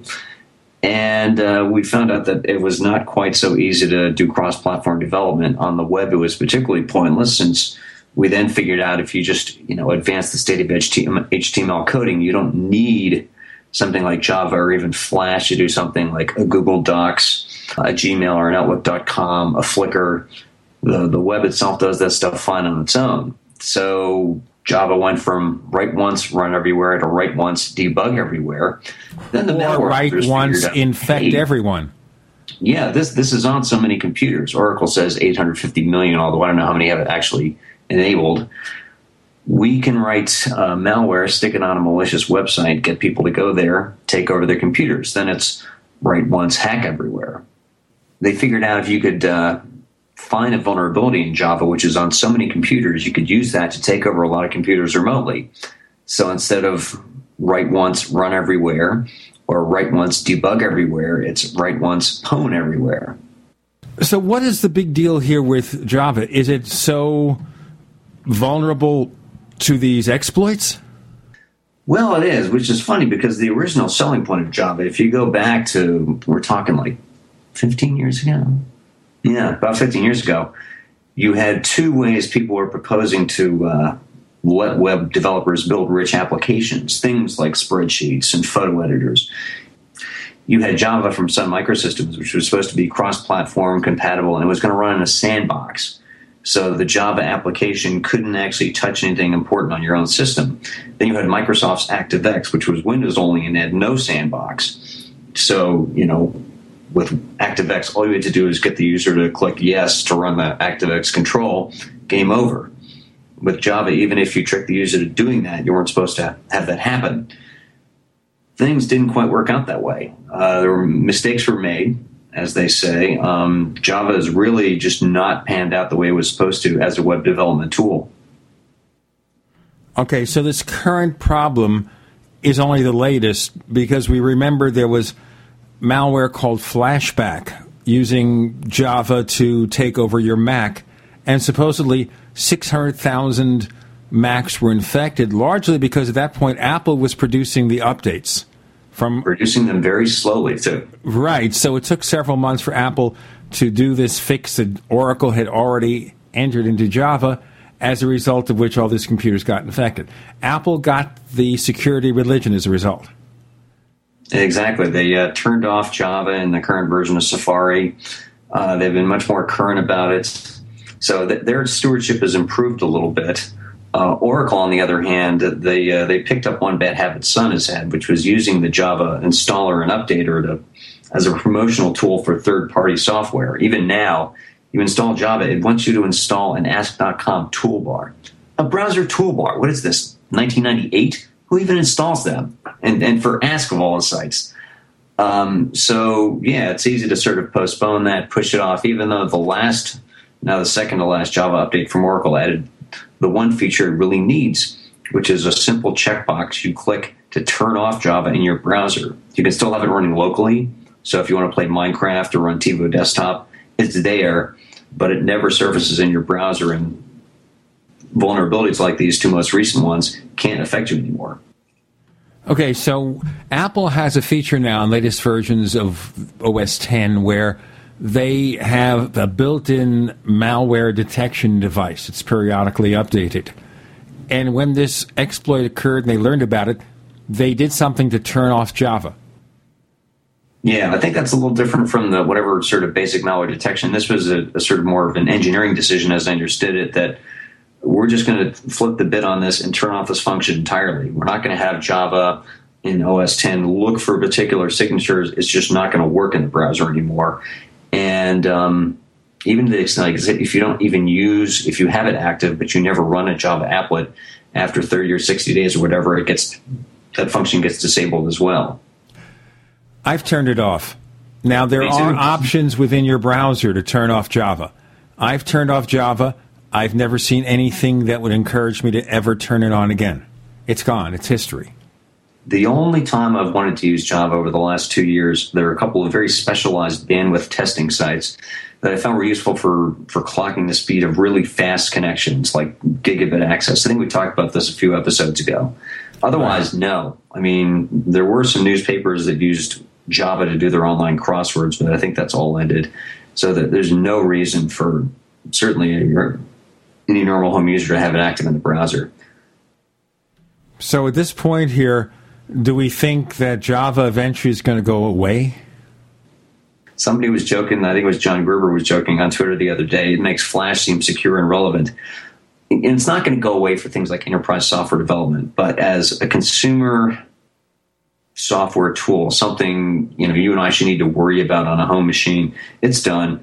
And developers who are relying on it, whether it's the folks at TiVo or LibreOffice, they've got to get out of their Java dependency, because it's a layer of software you just cannot expect people to have, and you cannot expect them to install it given the bad reputation it's rapidly accumulating. Yes, but doesn't Google's Android use Java to some degree? Not really. What they did, the Android developers, they wanted to sort of figure out how can we make it easy to write applications for Android. So they modeled it after the Java API, the application programming interface. Oracle, of course, went to court saying, oh, you ripped off Java, and they lost, which is good, because if Oracle had been able to claim copyright to an API, the interface the programmer uses to say, hey, operating system, draw me a dialog box, that would make software development in the United States a much more litigious proposition than it already is. Oh, so right. Go ahead. There's a Java inheritance there. There's some DNA that survived, but not in any way that has any sort of real relevance for Java's current security issues. I wonder in the end whether it even makes sense for Oracle to want to continue Java. It's not a profit center because it's being given out free. So what's the point? We'll ask that question, and we'll get an answer in our next segment with Rob Pegoraro. I'm Gene Steinberg. You're in the Tech Night Owl Live.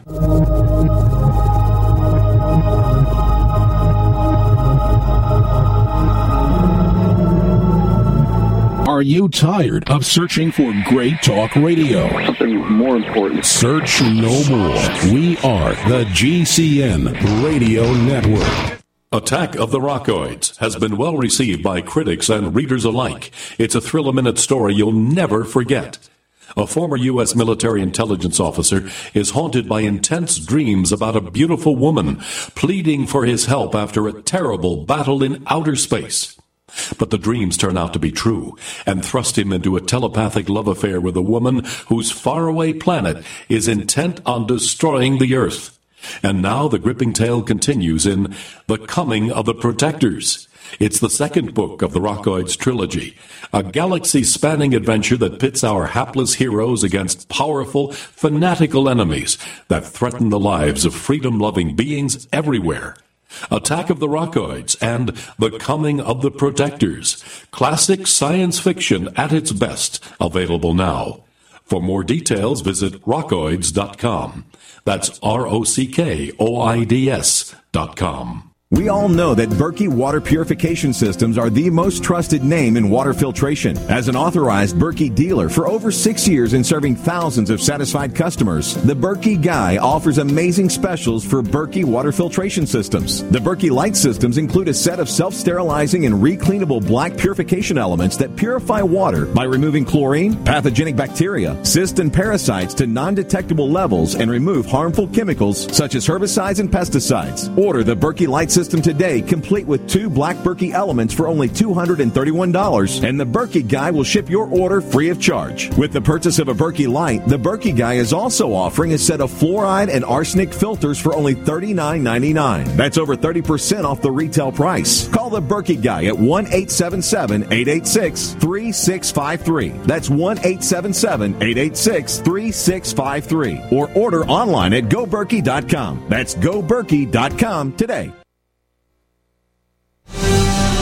If you're considering a water filter, have you heard about Aquapale? Aquapale from FreezeDryGuy.com has huge advantages over many other water filters. American-made Aquapale units are designed and engineered to not just filter contaminated water, but capture or kill all bacteria and viruses to non-detectable levels. Aquapale has the fastest flow rate of any other water filter on the market, filtering a gallon of contaminated water in about 5 minutes. That's water when you need it. Now, get the world's fastest, safest, and most reliable gravity-fed portable water treatment system for surface, well, and wastewater sources. Aquapale. Available in 4 sizes starting at only $100. And all orders to the lower 48 ship free. Call 866-404-3663 or go to freezedryguy.com. That's 866-404-3663 or freezedryguy.com. 100% veteran owned. The Freeze Dry Guy.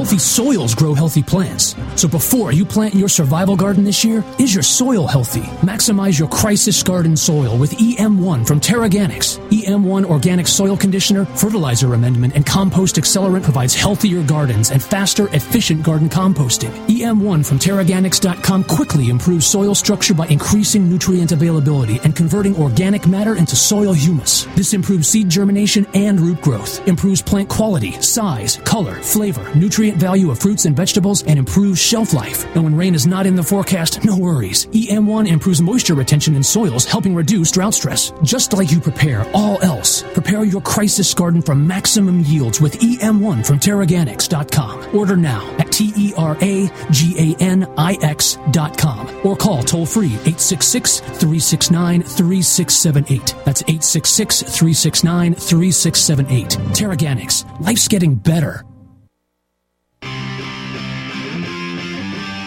You never know what's going to happen next while listening to the Tech Night Owl, live with Gene Steinberg.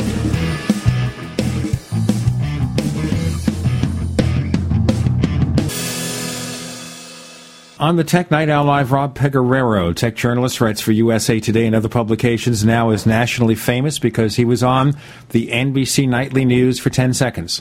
Whatever it takes. Okay. So does it make sense financially for Larry Ellison and the people at Oracle to want to continue developing Java? Just forget about it. I don't know. It's sort of weird. Oracle did decide that, they didn't really seem all that gung-ho on developing OpenOffice, and that's gradually, that whole open source Microsoft alternative suite eventually forked into OpenOffice and LibreOffice, and Oracle got itself out of that business. There is money to be made in Java enterprise development, I guess, and you need to have some sort of consumer virtual machine software to pair with that. But, yeah, I can't imagine this is a big profit center. It's certainly not why Oracle bought Sun, although I don't really know if Oracle's gotten a great return on that investment either. That's a whole other issue. Well, it goes back to just one company buying another company, and how often does that work out? Yeah, like a certain recent acquisition that HP made, which became a nightmare, but even HP acquiring Compaq, what sense did that make? Or I think, was it Compaq that bought Digital Equipment Company years and years before that? Something like that. That also went nowhere. Yeah, that's... You basically killed another company. That's another reason why you do these mergers. It's not necessarily to advance a company or develop synergies and all this other nonsense. It is to kill a competitor. I've increasingly thought, when you look at the state of the wireless industry, that the best thing the government has done for the wireless industry in recent years was to quash the AT&T T-Mobile merger, because that you do have four vibrant competitors, one of which T-Mobile just said a few weeks ago, we're out of the handset subsidy business. You'll pay the full price. We'll charge you a lot less over time. That I like a whole lot, because I think it's going to undo some really customer hostile dynamics in the wireless industry. I understand, based on what the guy from T-Mobile said, is the alternative will be they'll let you pay it out in, say, 20 payments or something. So they'll sell it to you on time. So you buy it and they say, okay, it's $20 a month. So you get your $400 advantage and you pay the remaining $200 up front, whatever it is. So for that period of 20 months, you're paying what you probably pay for a subsidized contract now. Once you've paid for your smartphone, you pay less. You don't pay that amount for the rest of time. Exactly. Right now, you pay the subsidy, you recoup it, and then you keep paying it until you buy a new phone and start the cycle again. And always in the last 6 months, though, if you have the right level contract, you can always negotiate your way out of it because they want to sell you a new phone and get you up for 2 more years. Yes, you're only valuable as a customer when you can actually leave. That's all they care about. You can't know how many times I've told carriers or satellite companies, I'm going to leave for the better deal. Wait, we think we can find a way to cut your price. Well, why didn't you tell me this when I signed up? Exactly. Flash. What's happening with Flash? We see Java going bye-bye. Is Flash dead yet? That was an earlier USA Today column of mine a few weeks ago. No, it's, 2-3 years ago, I would have said yes, it's on the way out. The fact that it doesn't work on mobile, and more recently Adobe said we're not going to develop Flash for mobile anymore. That means you just can't keep having these sites that rely on Flash. What has happened is sites are getting out of using Flash for stupid things like slideshows and animations, but a lot of sites still use it for video. Part of the problem there is we haven't figured out, people talk about HTML5 as if it's a magic button. You just need to put a code of HTML5 on your site and you don't need Flash. Well, no. What flavor of HTML5 video are you going to do? You can't do just one and have it still be compatible in Safari, Internet Explorer, Firefox, and Chrome. Until that happens, I don't see Flash going away in a hurry, and then you still have digital rights management issues that you can solve pretty easily with Flash. You can sort of do it in one of these HTML5 formats, not so much the other. So yeah, it's stuck around for a while, even as it's obviously dead on mobile. And that's not what I expected to see happen. So what's going to happen here? How then do you deliver video for smartphones where there is no Flash? Yeah, if you're willing to trade off Firefox compatibility, you can just do H.264. That works in Safari, Internet Explorer. I'm pretty sure Chrome handles that. And on mobile, all the browsers support that, even the mobile version of Firefox, which is a little odd. But you're still risking losing a good 20% of the market. Whereas if you support Flash, you're not 100%, but you're a lot more than that. Not least since Chrome, which is the browser that's been growing the most lately, has the Flash player built in. So one possibility here would be to have Flash run if the site is coded to detect the desktop version of a browser, and if it's mobile, they give you some kind of H.264 version. So that's kind of complicated, isn't it? It is more work, and I appreciate it when sites go to that. For one thing, I'll put in a plug for USA Today's new design. It used to require Flash for videos. Now, if you have the Flash plugin installed, that's what videos show up in. If you don't, you get an HTML5 video. It may not be quite as high resolution, but it works. You're not shut out of anything. Well, I do like the new design with USA Today. Has more of a fluid kind of design, kind of flows with everything. I like that. It's not something that is static, is very dynamic. You didn't do it, but I think for one of the newspaper sites, it's very well done. Yeah, I like it too. Now, in terms of problems with security, obviously we have the Java problem. How is Flash faring these days? These days, the way Adobe codes Flash for Mac and Windows, it auto-updates for you. So when they have a problem, you get the fix. They needed to do that because the Flash updater was a pain. You would look at click once to start the update, click again to run the update, or click again to accept the license, click again to finish it. And it's too easy to just postpone it. And, as with Java, when you have this program that runs on all these computers, if you can find one exploit that affects all of them, it's a lot easier to weaponize and monetize that exploit. Figure out how to bundle that with whatever malware you want, then sell that kit to other malware authors. There's a whole business about this. My old Post colleague Brian Krebs has been doing great work chronicling it over the years at KrebsOnSecurity.com. And yeah, Adobe had to sort of make it easier to have getting the most recent version be as easy as it is in Chrome, where it's updated with the browser. There's nothing to do. Sooner or later, you see this little orange arrow in the top right corner of Chrome, which tells you restart it. You're current. All your old pages open up. There's nothing to worry about. Yes, Chrome is up to what, version 46 now? I lost count. I can't count that high in my head. I needed to have a spreadsheet to keep track of it. I understand that Firefox is doing the same thing. So soon it'll be version 26 of Firefox and 429 of Chrome. I can't keep up with that. I think it's just totally absurd. Version numbers are obsolete. I don't mind the question of wanting to revise your product and make it better. But the versioning is just confusing. I don't think people even care or know about it anymore. Exactly. I think the question should be more, are you running the new version or not? And that's really what it all is. It's not as if that's usually the biggest benefit. There's security fixes, hopefully there's performance fixes. It's not as if each new version of a browser brings major new features. I couldn't tell you how let's see, the last Firefox change I remember, they did finally roll out this new tab interface where it shows recently opened pages you've been at, which they've been working on for a while. Looks like what you have in Chrome and Safari. I like it. Good change. I don't know how many versions ago that was, but nice job anyways. Let's move to that place you visited last week in Las Vegas, Consumer Electronics Show. Other than 4K TV sets, which means it's like retina display variation on a TV where it's got humongous resolution, of which there's no content for it yet, and it costs humongous amounts of money. And then we have the LG OLED TV for over $10,000. Other than all that flash, any real substance there? Yes. I can rant about 4K and OLED TVs later on. What interested me at CES is all the work that people are doing into putting different kinds of sensors into devices you can wear on you, you can plug into your house, that basically extract data that was always there to be gathered if you had enough money and enough hardware.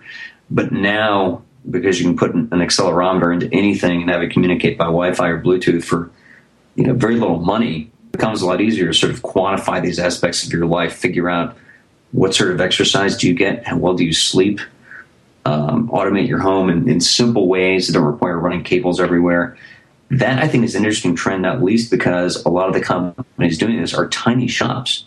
You don't need a huge amount of venture capital funding. You can start off by kickstartering your project. You don't need massive distribution. So that's a really encouraging bit of innovation to see going on in the industry, and I think that's a much more positive direction than, say, 4K, where in a certain sense you're trying to solve a problem that most people do not have. Or whatever K it is. Oh, Ultra K does exist. I've seen it demoed at CES the last 2 years. Sure. Rob Pigoraro joining us on the Tech Night Owl Live with Gene Steinberg.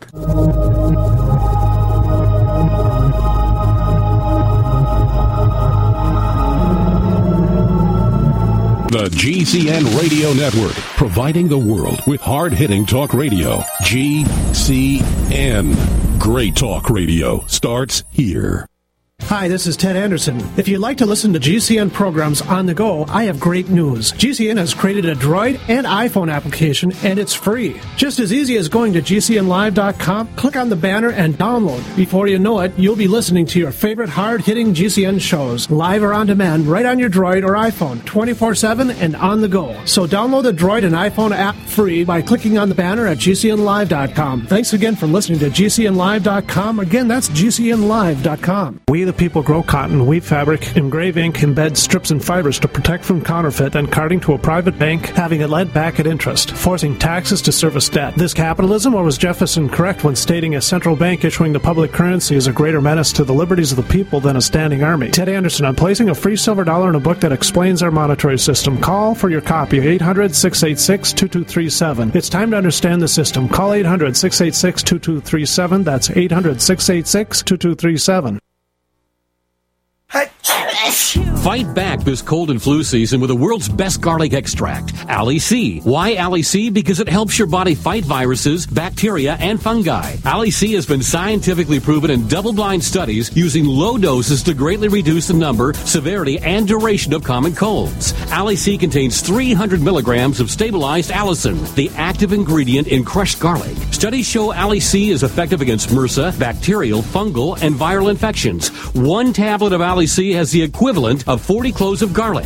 Ali C supports your body's resistance to all types of conditions and can help lower high blood pressure and high cholesterol. So boost your body's resistance to infection with nature's best garlic extract, Ali C. For more information and to order Ali C, call 877-888-7126 or go to garlichealthproducts.com. That's 1-877-888-7126 or go to garlichealthproducts.com for your Ali C today. Welcome back to Tech Night Owl Live, where you never know what's going to happen next. And now, it's Uncle Gene. Yeah, it's him.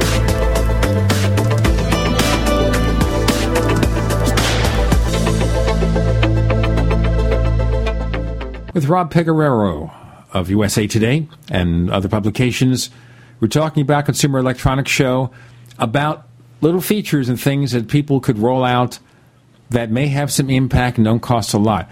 Is it going to reach a time here where, and I'll give you an example of this, just to point out what's happening, and this is something that may happen in real life in a few years.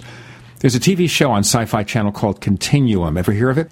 Yes. Okay, so it involves basically this police officer, police detective from, 2076 or something, and this band of criminals who figure a way to go back through time, and she, the police detective, is caught in the currents and goes back in time with them. And she is implanted with all sorts of digital stuff. So she can see, she could hear, she can call up a display on her palm of her hand to see what's going on. Instead of having an iPhone or some kind of iPad, she has all of it embedded in her body. Is that where we go? That does kind of sound like an exhibit from CES 2016. I wouldn't put it past the industry to be showing off implantables. The question I would have, though, is when you get next year's model, do you have to go in for more surgery? Is it all microsurgery, or can you just go in there, go into a little room and they inject something and it replaces the product that's in your hand or in your arm or in your head or whatever with the newest version? You really want to make sure those firmware upgrades are as reliable as you can make them. Well, then you wonder about her. Is she just partly cyborg? Well, as I speak this year, I've got a phone in one pocket. I've got this Jawbone activity monitoring bracelet on one wrist. Yes, that could very well be true. And may not take till 2076. Just think about it. Of course, then there's a time, I guess, where the corporations run everything. Is that the prevailing wisdom of those years? You might be getting towards that way, too. That's something about that show I really dug. It's called Continuum. It's on the Sci-Fi Channel. I recommend it. Now, you might see some character actors you recognize. Most you won't unless you watch genre shows. But the idea is good. We have to see how well it's executed. Another show on Sci-Fi called Alphas about mutants and everything, kind of a X-Men imitation, poor man's X-Men. Didn't work. Not going to make it for the third season. Too bad. All right, let's look at the developments, okay? Now, we're looking at the smaller stuff. But is there anything there from a major company that's going to appear in a product this year or next year? You're going to say, wow, gosh, golly, gee whiz, this is something people can afford and might turn the industry upside down. Major companies, not so much in these activity sensors, although I guess Nike Plus is one thing. That's more running oriented. It doesn't work unless you have the sensor pod in your shoe. Home automation, which is an area that's been kind of really an esoteric fringe. Belkin has this Wemo system, which is simple adapters you plug into your outlets that talk via Wi-Fi. Lowe's, last CES, they introduced a system called Iris. The same basic concept, plus they have some fancy internet-connected thermostat. They're expanding that this year. And, in both these cases, I just made this observation, the smartphone is becoming the remote control for your life because your phone can control all these home automation setups. Pretty much everyone in the TV and Blu-ray player business has realized that the smartphone screen is a better remote control than anything they can bundle. So they're shipping apps to let you order on your TV that way. All these sort of workout pods, they synchronize by Bluetooth or a wired connection to an iOS or Android phone. And cameras, that was the other surprise at CES. The industry has finally figured out that you need to have some kind of wireless picture transfer to a camera. That's got to be a feature on the bulk of your lineup because no one wants to go back to the laptop, pop out the SD card, and upload the picture that way. You want to be able to send it from the camera to the phone, and then you can take a second to edit it, crop it, put a filter on it, put it online, and that way you still have the benefit of the nice glass in the camera, and you have an internet connection that is pointless to try to embed in the camera itself. So what are you doing here? You're doing Bluetooth? You're doing NFC? Most of this stuff is done by Wi-Fi. In the initial setup, I tried the Samsung model 2 years ago where you had to have tethering active on your phone, which is kind of a silly, waste of a $20 a month fee. Nowadays, it's more common, and some of them used Wi-Fi Direct, which is great with some Android phones, but useless for iOS. The most common thing is to have the camera itself be a Wi-Fi hotspot. So your phone connects to that, and therefore, once you have a network connection, you have an app on the phone that can do things like let the phone screen be a remote viewfinder, so you can compose your self-portrait that way. Some of these setups, you can use the phone to geotag the pictures in the camera. And, of course, then you can zap the pictures over from the camera to the phone. There was a couple of Panasonic models that also use NFC, which is this very short-range wireless technology in some Android phones. The idea there, you tap the phone and the camera together, the pictures transfer, and there's nothing to configure, and that should use less electricity than Wi-Fi would. One way or the other, maybe it'll be on the next iPhone. We'll see. Apple has held off from adding NFC. I don't think NFC makes a whole lot of sense for some of the uses people have laid out for it, like using as for online, but physical payments. But something like device-to-device transfer, and one of these devices doesn't have the best interface ever, that could make sense. One of the arguments that Apple uses about NFC is they felt the technology hasn't been perfected. There's not really a fully 100% or 99.44% unified standard. It doesn't work that well right now. It's buggy. In fact, one of our regular correspondents on the show, a writer, was telling me that he's tried phones with that feature, trying to pay with a credit card system. Never works. I have as well. Yeah, two things about that. One, payments on NFC, that's a whole other ball of wax, or bag of hurt, I guess is a Steve Jobs phrase, because you have to have different payment systems coordinating their various wallet standards. Verizon doesn't like Google Wallet. Sprint does, whereas it takes no time at all to slap down a credit card.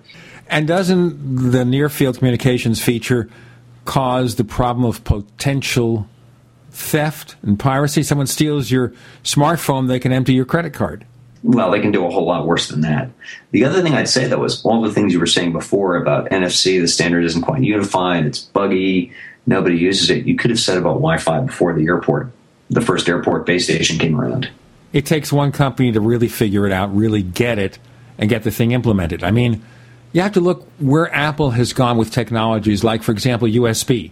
Before the first iMac with USB came out, PCs had USB, but nobody cared. Yes. Well, Apple, they also sort of burned their bridges behind them since there was no other way to plug anything into a new iMac. So it was USB or nothing. They had a way of sort of forcing the attention of peripheral manufacturers. Well, what they're doing now with the optical drive, by dumping it except for very few machines. I'm not really nuts about that at all. Yeah, the new iMac, this is something I've said about OLED TVs. It's wonderful that this desktop is so thin, but if I'm looking at the side of a desktop computer when I'm using it, I'm doing something wrong. You're pretty crazy. You're pretty crazy if you are. But that's also true with these TV sets. You have the OLED TV. He's talking about the LG. It's a 55-inch set. It's 4 millimeters thick, which I assume means, therefore, all the connections are done on the base, because there's no room on the panel itself. So I assume it's on the base. Is that true? Yeah, OLED sets, I've seen some from Sony has shown off a bunch over the years. LG, they have one on the market. Samsung. Yeah, they're too thin for an HDMI cable, a power cable, all this other stuff. So you still need to have some sort of lump on the back of it or in the base. And again, who cares? The other thing with OLED, I thought it was a more recent addition, but I checked through my past reporting, and the first appearance OLED made at CES that I can recall was in 2007. So this is now 6 years in a row where people have been saying, well, it's expensive now. It's going to get cheaper. You only get so many years before you can say that, before the rest of the industry decides, you know what? LCD has been getting better and better all the time. It's good enough. I really don't care if my TV is an inch thick versus a quarter inch thick. Well, that's the whole issue here. It looks fashionable. It's also expensive. I think the LG is $10,300 in South Korea. And when it goes on sale in the USA later this year, it'll be $12,000. But maybe the way to get this technology to work is to actually produce shipping products, just like you paid $15,000 for a plasma TV set and it took a few years to get down. Now that you're able to build a small quantity of 55-inch versions, maybe in a few years they figure it'll get down to a reasonable price. It could, but then you have the different issue where plasma and LCD, when they were painfully expensive, there was no other flat panel competition. Aha. Here, now you got competition, so where's the incentive to increase quantities? We have Rob Pegoraro joining us with Gene Steinberg on the Tech Night Owl Live.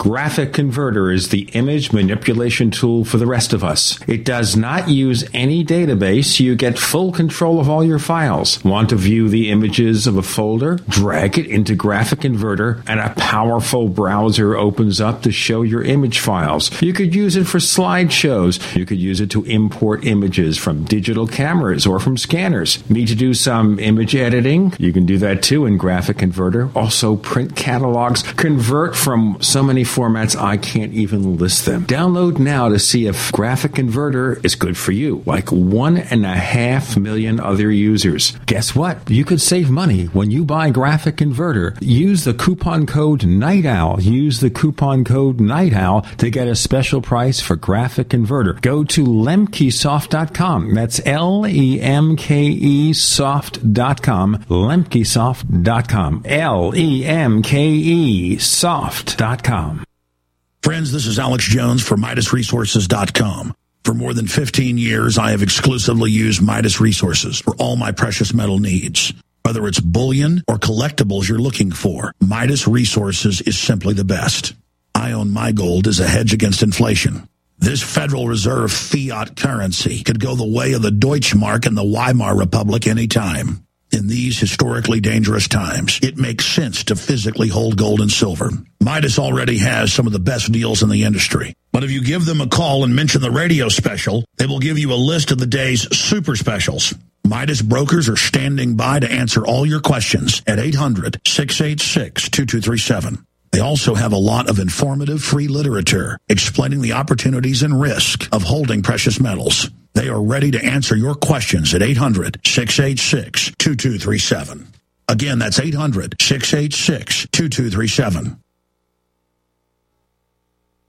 Is this the year you finally get serious about your family's drinking water? If so, keep listening for a special offer from Big Berkey Water Filters. Did you know that over 60% of municipal water is fluoridated? Berkey Water Filters distinguish themselves from many other filtration systems with the capability to significantly reduce dangerous chlorine, fluoride, arsenic, and disinfection byproducts from municipal water via the Black Berkey and PF line of filters. Then there's affordability. At only 1.7 cents per gallon, Berkey Water Filters purify treated and untreated water, even stagnant pond water. Stop and think how much money you could save by simply reducing buying bottled water and using water filtered by your Berkey water filter. No need to be constantly replacing expensive filters with a Berkey. A single set of filters can last for 5 to 10 years. Choose the best size Berkey for your needs at BigBerkeyWaterFilters.com. And right now, all GCN listeners get 5% off all ceramic filter systems. Just call 1-877-99-BERKEY. That's 877-99-BERKEY or visit BigBerkeyWaterFilters.com. Free shipping on every order over $50. Big Berkey Water Filters, for the love of clean water. Injuries, slow healing, aches and pains, constipation, weakness, fatigue are all common the older one gets. The progressive deterioration of the body that occurs almost universally the older one gets can partly to significantly be prevented with conscientious attention to nutrition. If the Hanselmen can play rugby in their 90s, then it is possible for everyone in North America to experience a more youthful life as well. One key ingredient to warding off aging and reversing some of it is the type and quality of protein consumed. All protein foods or supplements you currently consume are heat damaged, destroying 50 to 75% of your ability to utilize the bodybuilding amino acids. One World Whey is not heat damaged and allows your body to utilize 100% of the amino acids. This feat no one else has achieved. The results to your health can be amazing. Call 888-988-3325. That's 888-988-3325. Or visit oneworldwhey.com. That's oneworldwhey.com. We'd like to hear from you. If you have a comment or question about the Tech Night Owl Live, please send it to news@technightowl.com. That's news@technightowl.com. If you'd like to discuss today's show with fellow night owls, visit our community forums at forum.technightowl.com. That's forum.technightowl.com.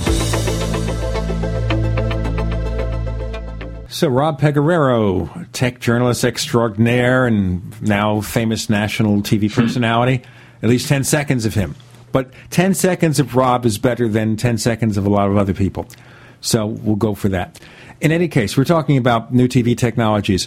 But OLED, supposedly, it's not just being thin and light. It offers supposedly a better picture, better blacks, unlimited viewing angles. Supposedly, it was supposed to offer all the benefits of plasma, all the benefits of LCD in one package that is power efficient. Am I wrong? That is correct. That's the pitch as I'd heard it. The problem there is LCD hasn't been standing still. Over the past few years, this has certainly kind of crept up on people. You remember when LED TVs were the high-end alternative? LED TVs are really LCDs, but they replaced the fluorescent backlight and standard ones, which still look pretty good, with LED backlights that in some cases you can dim and brighten them independently, so you have that gets you this sounds like a laundry commercial, brighter whites, deeper blacks. So LCD has not stood still. They've been making some of the saver improvements there, and it gets to the point where you need to be a really hardcore, exceptionally discerning customer to know about this stuff, to notice it in daily viewing, much less pay 4 times or 6 times what you would pay for an LCD screen of the same size. I've gone to the local stores here, consumer electronics stores, and I look at, say, a $600 or $700 Vizio set, which is LED, okay? And the picture's as good as any other set. In fact, most sets are pretty good these days. Yeah, a terrible thing has happened to the industry. After years and years of trying, we've made the flat panel TV, this thing that was a science fiction artifact in 2000. It's a commodity product. You can screw up that purchase, but it is not nearly as easy as it once was. And the biggest problem they've had, of course, with LED or LCD TVs was getting good reproduction with action scenes in a movie. They got that fixed. Wide viewing angles, the best ones, you have to get pretty much towards the edge of the screen before the viewing angle problem is perceived as being anything extreme. They're pretty decent. You know, so if you're not a complete crazed critic, you'll be happy with it. Exactly. Okay, so with TVs, of course they keep pushing smart TVs, but I read somewhere, correct me if I'm wrong, I read somewhere that when it comes to smart TVs, most people don't bother with it. If they want those features, they'll get it with a Roku or an Apple TV. It's also in their Blu-ray player. Who cares about that? Well, I think it's true that you can get these things so many different ways. That to me says that the demand is there. There is a competition in who can make it easier to access these things. There are all sorts of smart TV interfaces or connected TV interfaces that are easier and worse than others. You have application selection issues. A Roku will tune in far more things, except for YouTube, which I don't know why that is, than any connected TV out there. Conversely, an Apple TV will tune into fewer, but they should all work fine. Everyone's still kind of figuring the way around that, what services you're going to get, and the services themselves keep changing. We all have this hope that eventually you'll be able to pay for HBO Go just by itself. You'll be able to watch your baseball team's games over the internet in your city. Crazy thought, I know. And so, I would not buy a TV without some kind of connected feature on it, just in case it's going to be just plugged into the wall by itself. So it may be there, you may never use it. Right, but it's also become a default feature. It's there anyway, so who cares? Yeah. But what about 3D? I don't see 3D making it. I didn't see 3D getting a whole lot of attention. No, I mean, right now, even the cheap sets, anything above the entry level is 3D. So the answer to 3D, I think, still is having the feature work without the glasses. Well, they're working on that. The catch is, there's two options. The cheap glasses option is what's called passive 3D, where there's no active shutters in each lens synchronized with the screen. That's cheaper, but you sacrifice a lot of the resolution. So not that many people are doing that. Glasses-free 3D, you can do it, but then you need a 4K set with, a full 8 million pixels of resolution instead of the, 2 million? Math is not my strong suit this late in the day. Basically, it's a lot more resolution and much higher cost, and then you still have viewing angle limitations. If you're standing at the right part on the floor or the right spot on the couch, you see the 3D effect quite nicely, no glasses required. If you're not lined up right, then you start seeing double. And, the more I look at it, I see people buying 3D sets. They weren't going to pay extra for the 3D, but they got it for free. I mean, the Blu-ray player I bought a year and change ago, it has 3D on it. I didn't buy it for that, but the other features I wanted, that was sort of a throw-in. Kind of reminds me of what J.J. Abrams said. There was an interview with him about why he chose to have a 3D version of Star Trek Into Darkness, which he's directing. It'll be released later this year in May. And he says it's because Paramount said do it. But personally, he's not a fan of 3D, and he says it can give me headaches. I don't watch it for a long while, but of course, they wanted us to do it in 3D, so we did do it in 3D. Though you wonder, with Star Trek, what do you have, flying Klingons in your face? What? Well, I guess you could have some neat, when the Starship Enterprise moves towards you and fills the screen, that could look nice. But in general, I think I trust J.J. Abrams on what makes a good movie over the suits of Paramount who said, oh, you got to do this. And just think, by the way, that with the Batman trilogy, Christopher Nolan said absolutely no 3D. And he got his way. I don't know about Man of Steel, which he's producing. That's the Superman reboot. I don't know if that's going to be available in 3D. I'm not sure either. But, they actually, with Superman Returns, they had some 3D segments of it, as I recall. And it was a waste. You'd see this thing on the screen which would say, put on your glasses. And so you put on your glasses in the theater, and you watch the 3D, and you take off your glasses. What was the point? Film didn't do all that well. Not because of that. It's because the film was kind of dull. But there you go. That'll do it, yeah. Yeah, it's funny. The industry spent all this time. 3 years ago, 3D was going to save TV. It was going to be the next dimension of television. And on the one hand, they did the job great. They made this technology so cheap, it's become a default ingredient. On the other hand, no one cares. So all that money, all those, that engineering time and expense went nowhere. And you wonder what they could have done if those developers, those coders, those engineers had been assigned to some other task that people actually, want. That's the way it always works, though, isn't it? And that's all because of Avatar. If Avatar wasn't a humongous success, we wouldn't care about 3D. Everyone wants to. I just love seeing that movie in 3D, but it's, to me, 3D is the thing you occasionally pay extra for in the theater, and really not anything else. Well, I did see it in 3D in the movie theater. I bought the regular DVD at home and I watched it, and I thought to myself, I like the film in 3D. It was fun. And now I'm at home, and I'm watching the film in 2D, whatever, and it's fine. I don't feel the urge to get the 3D glasses, even if they're passive. Even if there's no sweat, it's there. DirecTV or Dish Network offers it. It's not going to cost me extra. I just put on the glasses and, no need to buy a new TV. So that's the big issue here, too, with regard to the TV business. How do the TV makers get you to buy a new set? If Smart TV doesn't do it, we don't care about 3D. 4K is a hard sell. OLED's going to be bought by a few well-heeled people and serious-level home theater fans, and that's about it. So what do they do? That's a good question. As a matter of fact, it's such a good question, I want to make it a cliffhanger. On the other side of the Tech Night Owl Live.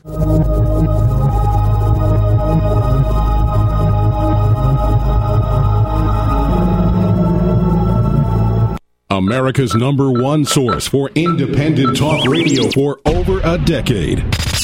We are the GCN Radio Network. If you want to get your website online and you need reliable service, first-class service at the lowest possible price, there's only one place to go. Well, DreamHost has a special promotion with our show where they'll offer you unlimited disk space, unlimited bandwidth, one-click web apps such as WordPress, 24/7 support. You can save over $55. You want to know how? Go to dreamhost.com/radio, dreamhost.com/radio.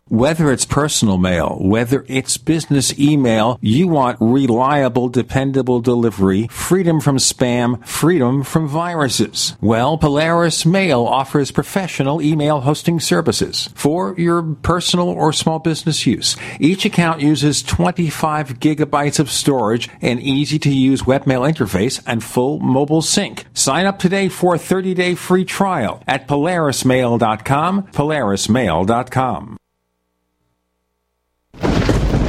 In this unpredictable world, disaster can strike anyone. That's why an essential part of any emergency survival plan must be stove in a can.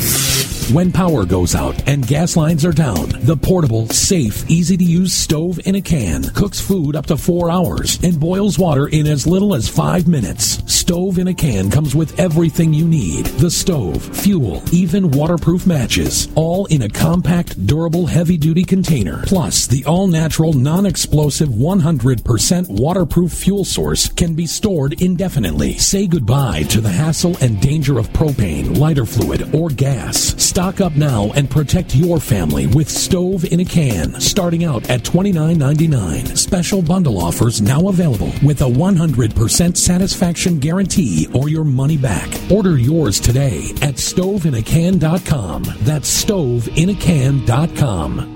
If you owe the IRS back taxes, listen carefully. Sweeping changes to IRS policies will help more people than ever eliminate their tax debts once and for all. And now, thanks to Dan Pilla, you can get the tax help you need to end your tax nightmare. Hi, I'm Dan Pilla. I've helped thousands of people reduce or eliminate tax debts they couldn't pay. And after more than 30 years of experience dealing with the IRS, I can tell you there's no such thing as a hopeless tax case. With the IRS's new policies, it's easier than ever to put your tax debt behind you once and for all. Call now at 800-346-6829 to learn how I can help you. You know your IRS debt will not go away by itself. but you don't have to live in fear anymore. Call 800-346-6829. Learn how I can help you eliminate wage and bank levies, release tax liens, and negotiate a settlement with the IRS that will put your tax nightmare behind you forever. Call 800-34-NO-TAX or go to my website, taxhelponline.com. That's taxhelponline.com. Hello? Congratulations. For what? For losing all that weight. How'd you do it so fast? ASAP. ASAP what? What's that mean? Are you ready to get as skinny as possible, as soon as possible, as simple as possible, and as sexy as possible? I'm listening. Then get with the ASAP program. It's real and it works. No smooth talk, no slick advertising, and no exaggerated claims of success. I've got to know more. Welcome to ASAP, as slim as possible. Whether you have 10, 20, or 50 pounds to lose, ASAP is your weight loss answer. ASAP targets the abnormal fat reserves and makes them available to be burned as fuel and contains no caffeine or hormones. Order ASAP at wholesale prices or join the team to share the business with others. Visit GCNteam.com or call 877-878-4203. GCNteam.com or call 877-878-4203. Lose weight and look great with ASAP, as slim as possible. Live with Gene Steinberg. It's the Tech Night Owl. Because you never know what's going to happen next.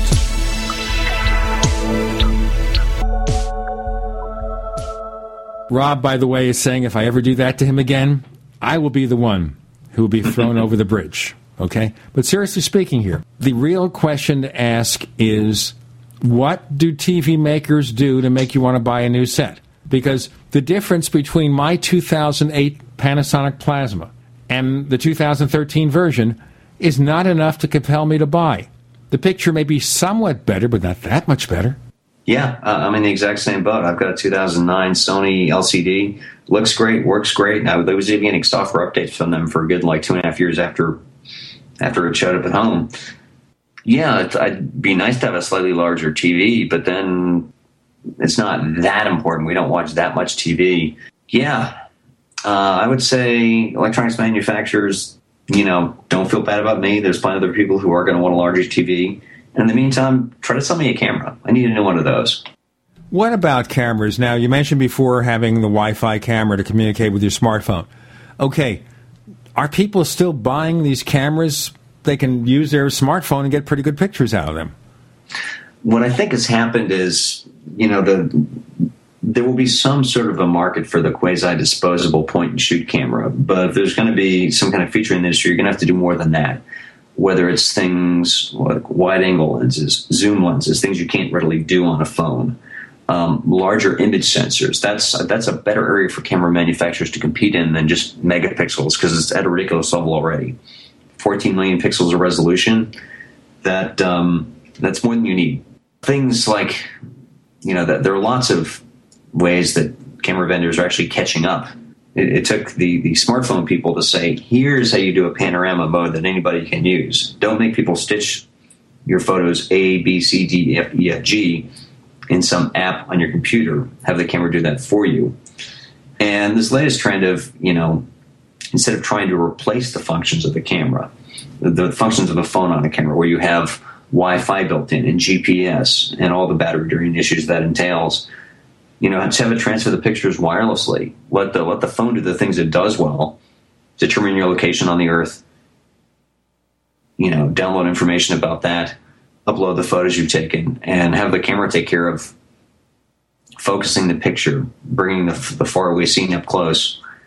That sort of makes sense. It is more of not a professional market, but more of an enthusiast market. But, those are the people who do spend money. So basically here you're moving upscale. You're not trying to go to the low end where people can just use their smartphone cameras. You appeal to people for whom a smartphone will never be sufficient, or at least this year's model.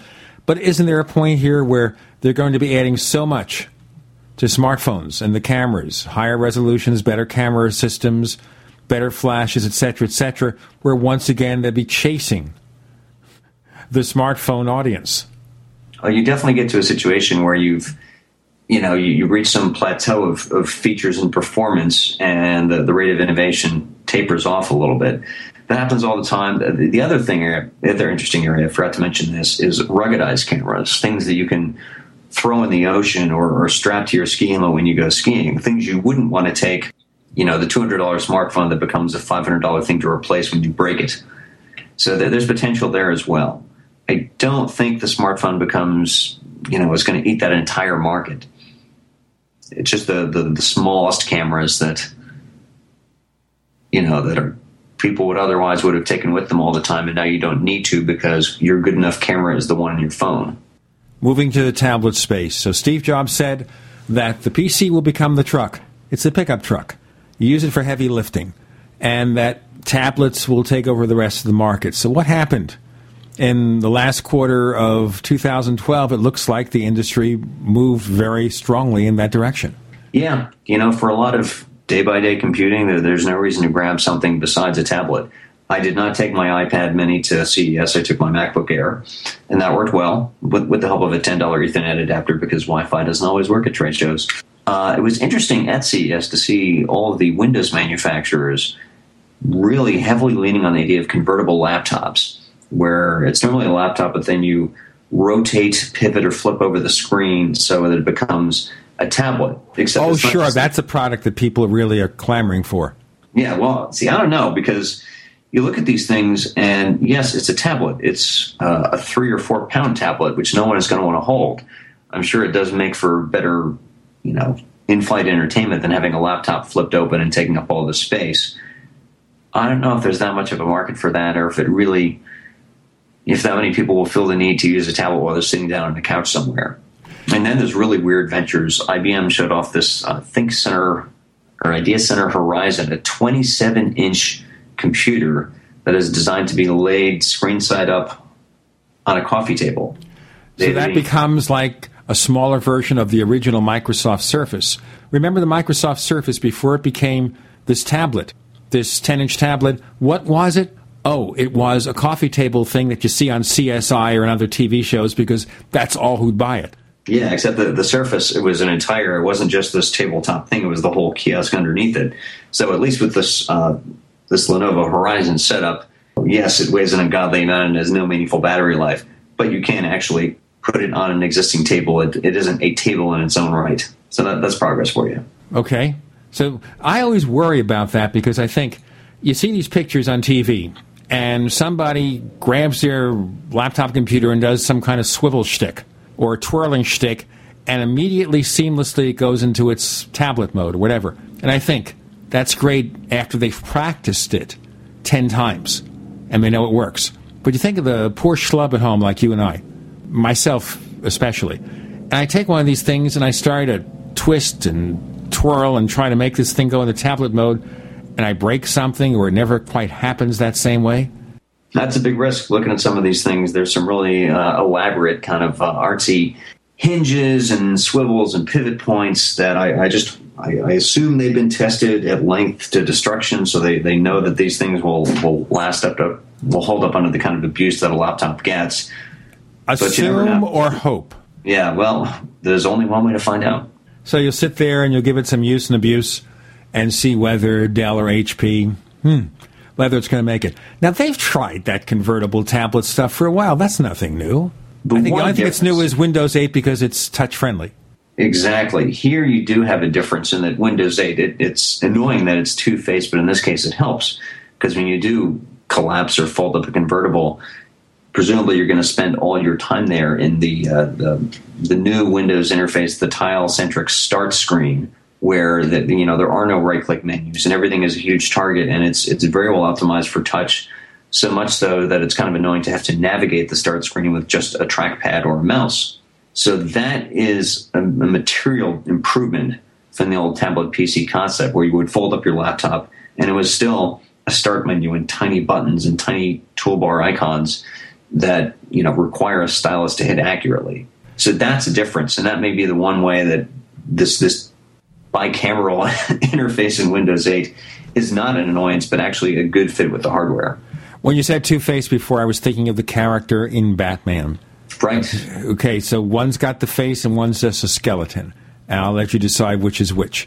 Okay, but it doesn't look like, at least as far as the early ideas of sales for the holiday quarter are concerned, that Windows 8 went anywhere. Some say it did worse than Windows Vista. What have you heard? Yeah, I haven't sort of unpacked all the numbers yet. It certainly seems obvious that this is not some huge hit. I don't know if anyone would.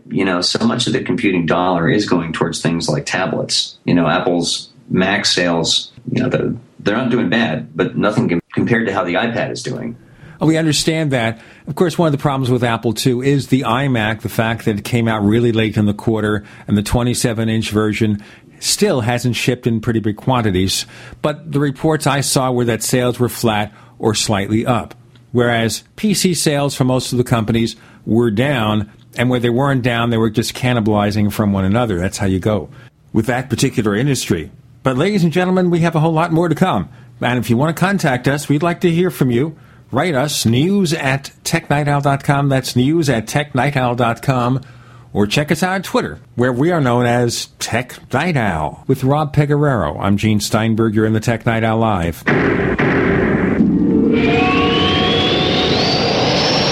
Are you tired of searching for great talk radio? Something more important. Search no more. We are the GCN Radio Network. Attack of the Rockoids has been well received by critics and readers alike. It's a thrill-a-minute story you'll never forget. A former U.S. military intelligence officer is haunted by intense dreams about a beautiful woman pleading for his help after a terrible battle in outer space. But the dreams turn out to be true and thrust him into a telepathic love affair with a woman whose faraway planet is intent on destroying the Earth. And now the gripping tale continues in The Coming of the Protectors. It's the second book of the Rockoids trilogy, a galaxy-spanning adventure that pits our hapless heroes against powerful, fanatical enemies that threaten the lives of freedom-loving beings everywhere. Attack of the Rockoids and The Coming of the Protectors. Classic science fiction at its best, available now. For more details, visit rockoids.com. That's ROCKOIDS.com. Plan a healthy garden easy and fast with OrganicaSeed.com. Easy because OrganicaSeed.com offers one of the largest online selections of organic, heirloom, non-hybrid, and untreated seeds, as well as tobacco and cotton seeds at low prices. Go to OrganicaSeed.com, spelled ORGANICA seed.com. OrganicaSeed.com.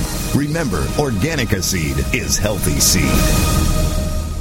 Hi, this is Ted Anderson. Have you ever wondered why banks, stockbrokers, investment advisors won't talk about gold IRAs? They've been available since 1986, yet the financial industry won't recognize the value of gold for your retirement. Gold has outperformed paper investments, yet no word about IRAs. If you would like to have gold for your retirement, call 800-686-2237. Don't get left behind by rising inflation and low returns. Call 800-686-2237. Secure your future and call 1-800-686-2237.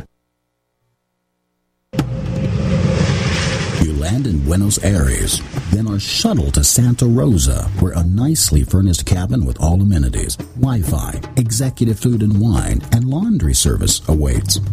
After a good night's sleep, your adventure begins. You're on a golden stag safari for big game. But it's not Africa, it's Argentina. One-on-one guided hunts for water buffalo, cougar, bighorn rams, wild boar, and the biggest stag deer in South America. All gold medal quality. All the action you can handle. Land Rovers, top rental guns with scopes. All food, beverages, hunting guides, ground transportation included, and more. All more affordable than you can imagine. The adventure of a lifetime starts at GoldenStagSafaris.com. The big game hunting ranch. GoldenStagSafaris.com. Hi, folks. This is Pastor Butch Paul. Please allow me to share some very exciting and important health news with you. I've been struggling with type 2 diabetes for about 15 years now and was recently told by my doctor that I was going to have to go on insulin soon. I didn't want to, and Dr. Joe Wallach told me not to. He started me on a program using his Youngevity products that within days started reversing my problem. There's a good chance that Dr. Wallach and his Youngevity products may have saved my life. No matter what your health problems are, folks, Dr. Wallach can and will help you. Check out the products on www.pastorbutchteam.com. That's pastorbutchteam.com.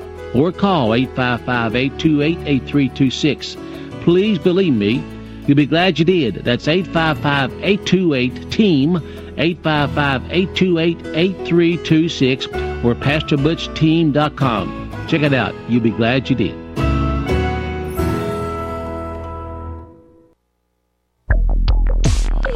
Live with Gene Steinberg.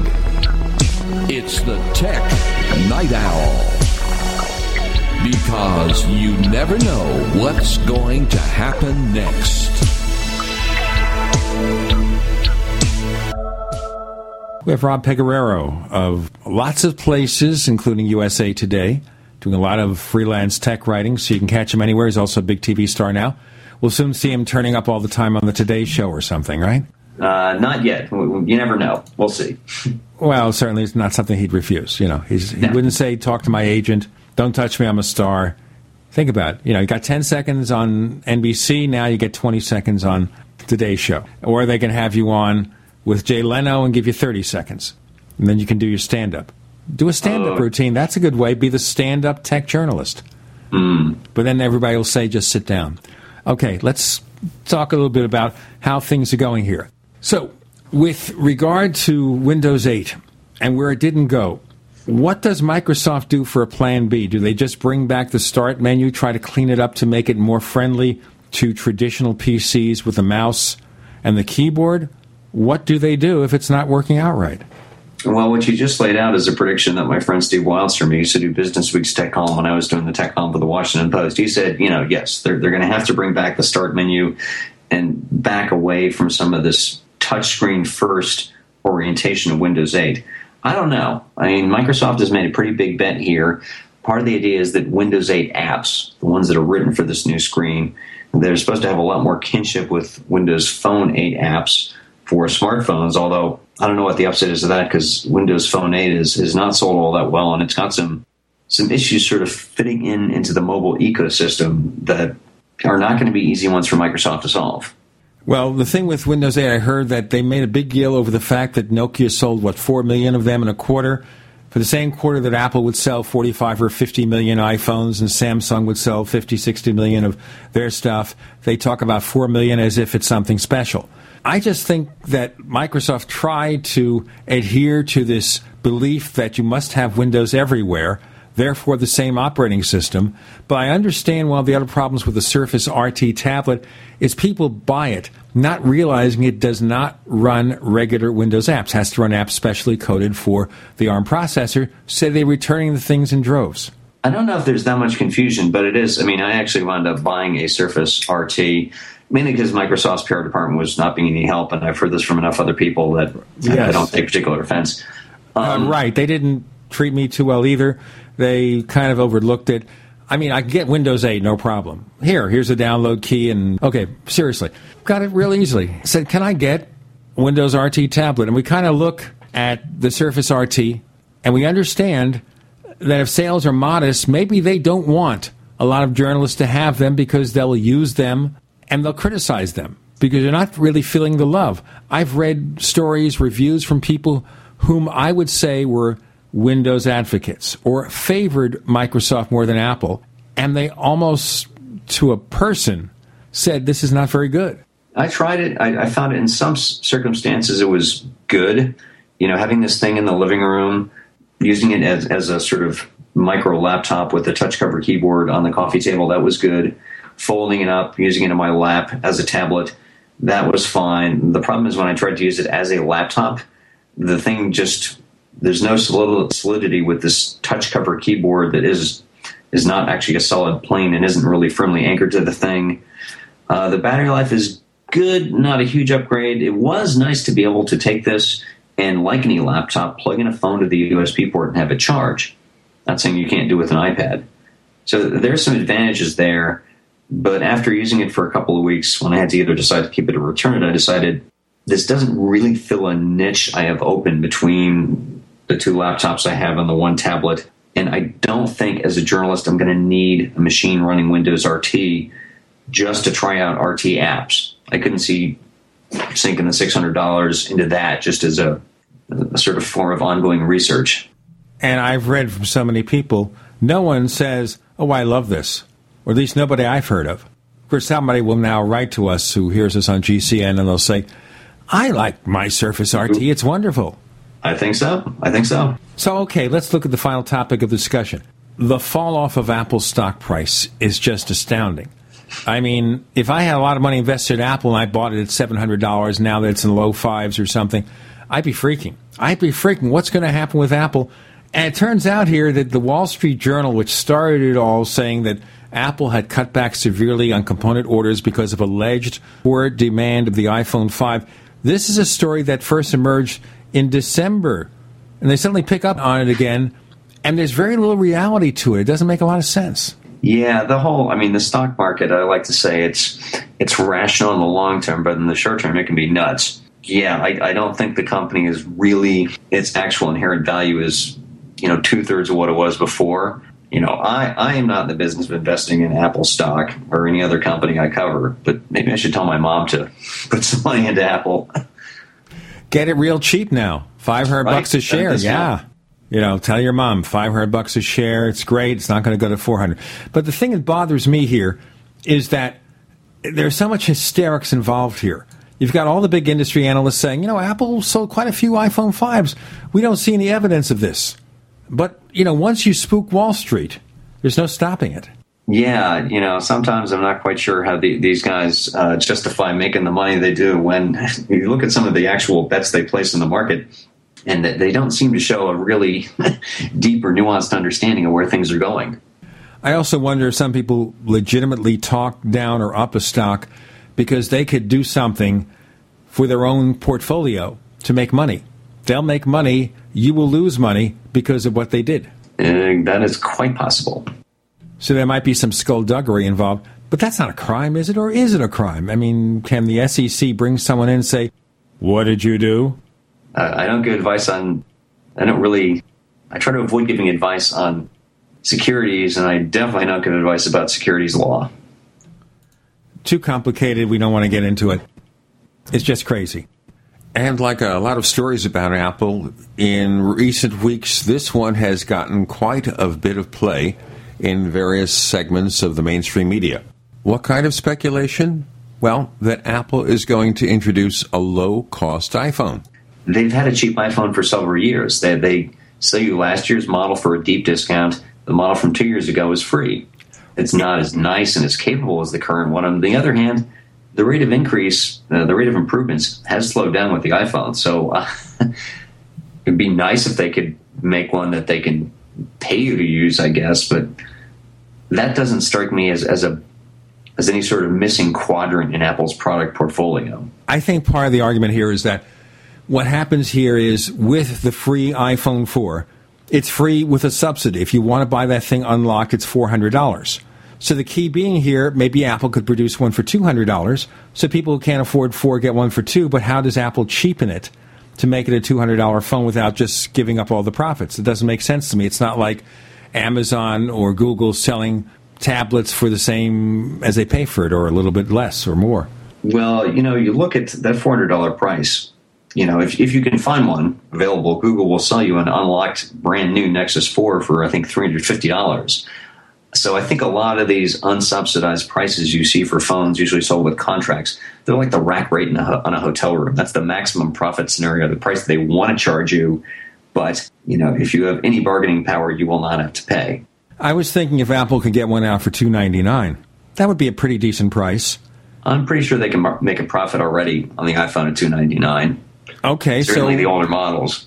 And they can find a way to use, maybe a fancy plastic back, a little bit of slimming down, a little way of cutting the price, not using a Retina display, for example, and bring it down to $299 without giving up too much and still offer, quote-unquote, the genuine iPhone experience. Rob Pegoraro, where do we find more of the stuff you do?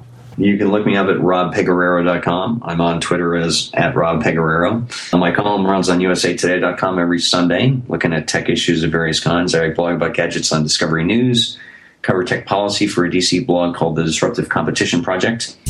And I pop up other places here and there as well. Like here. Yeah, you can find us at technightowl.com. You also can find us on Twitter as Tech Night Owl. We have the other radio show about UFOs and things that go bump in the night. And we have someone this week where he talks about strange cattle mutilations and deaths, paranormal or just criminals who are trying to harass this guy at theparacast.com. That's theparacast.com. On the Tech Night Owl Live, thanks, Rob Pegoraro, for joining us this week. Thanks.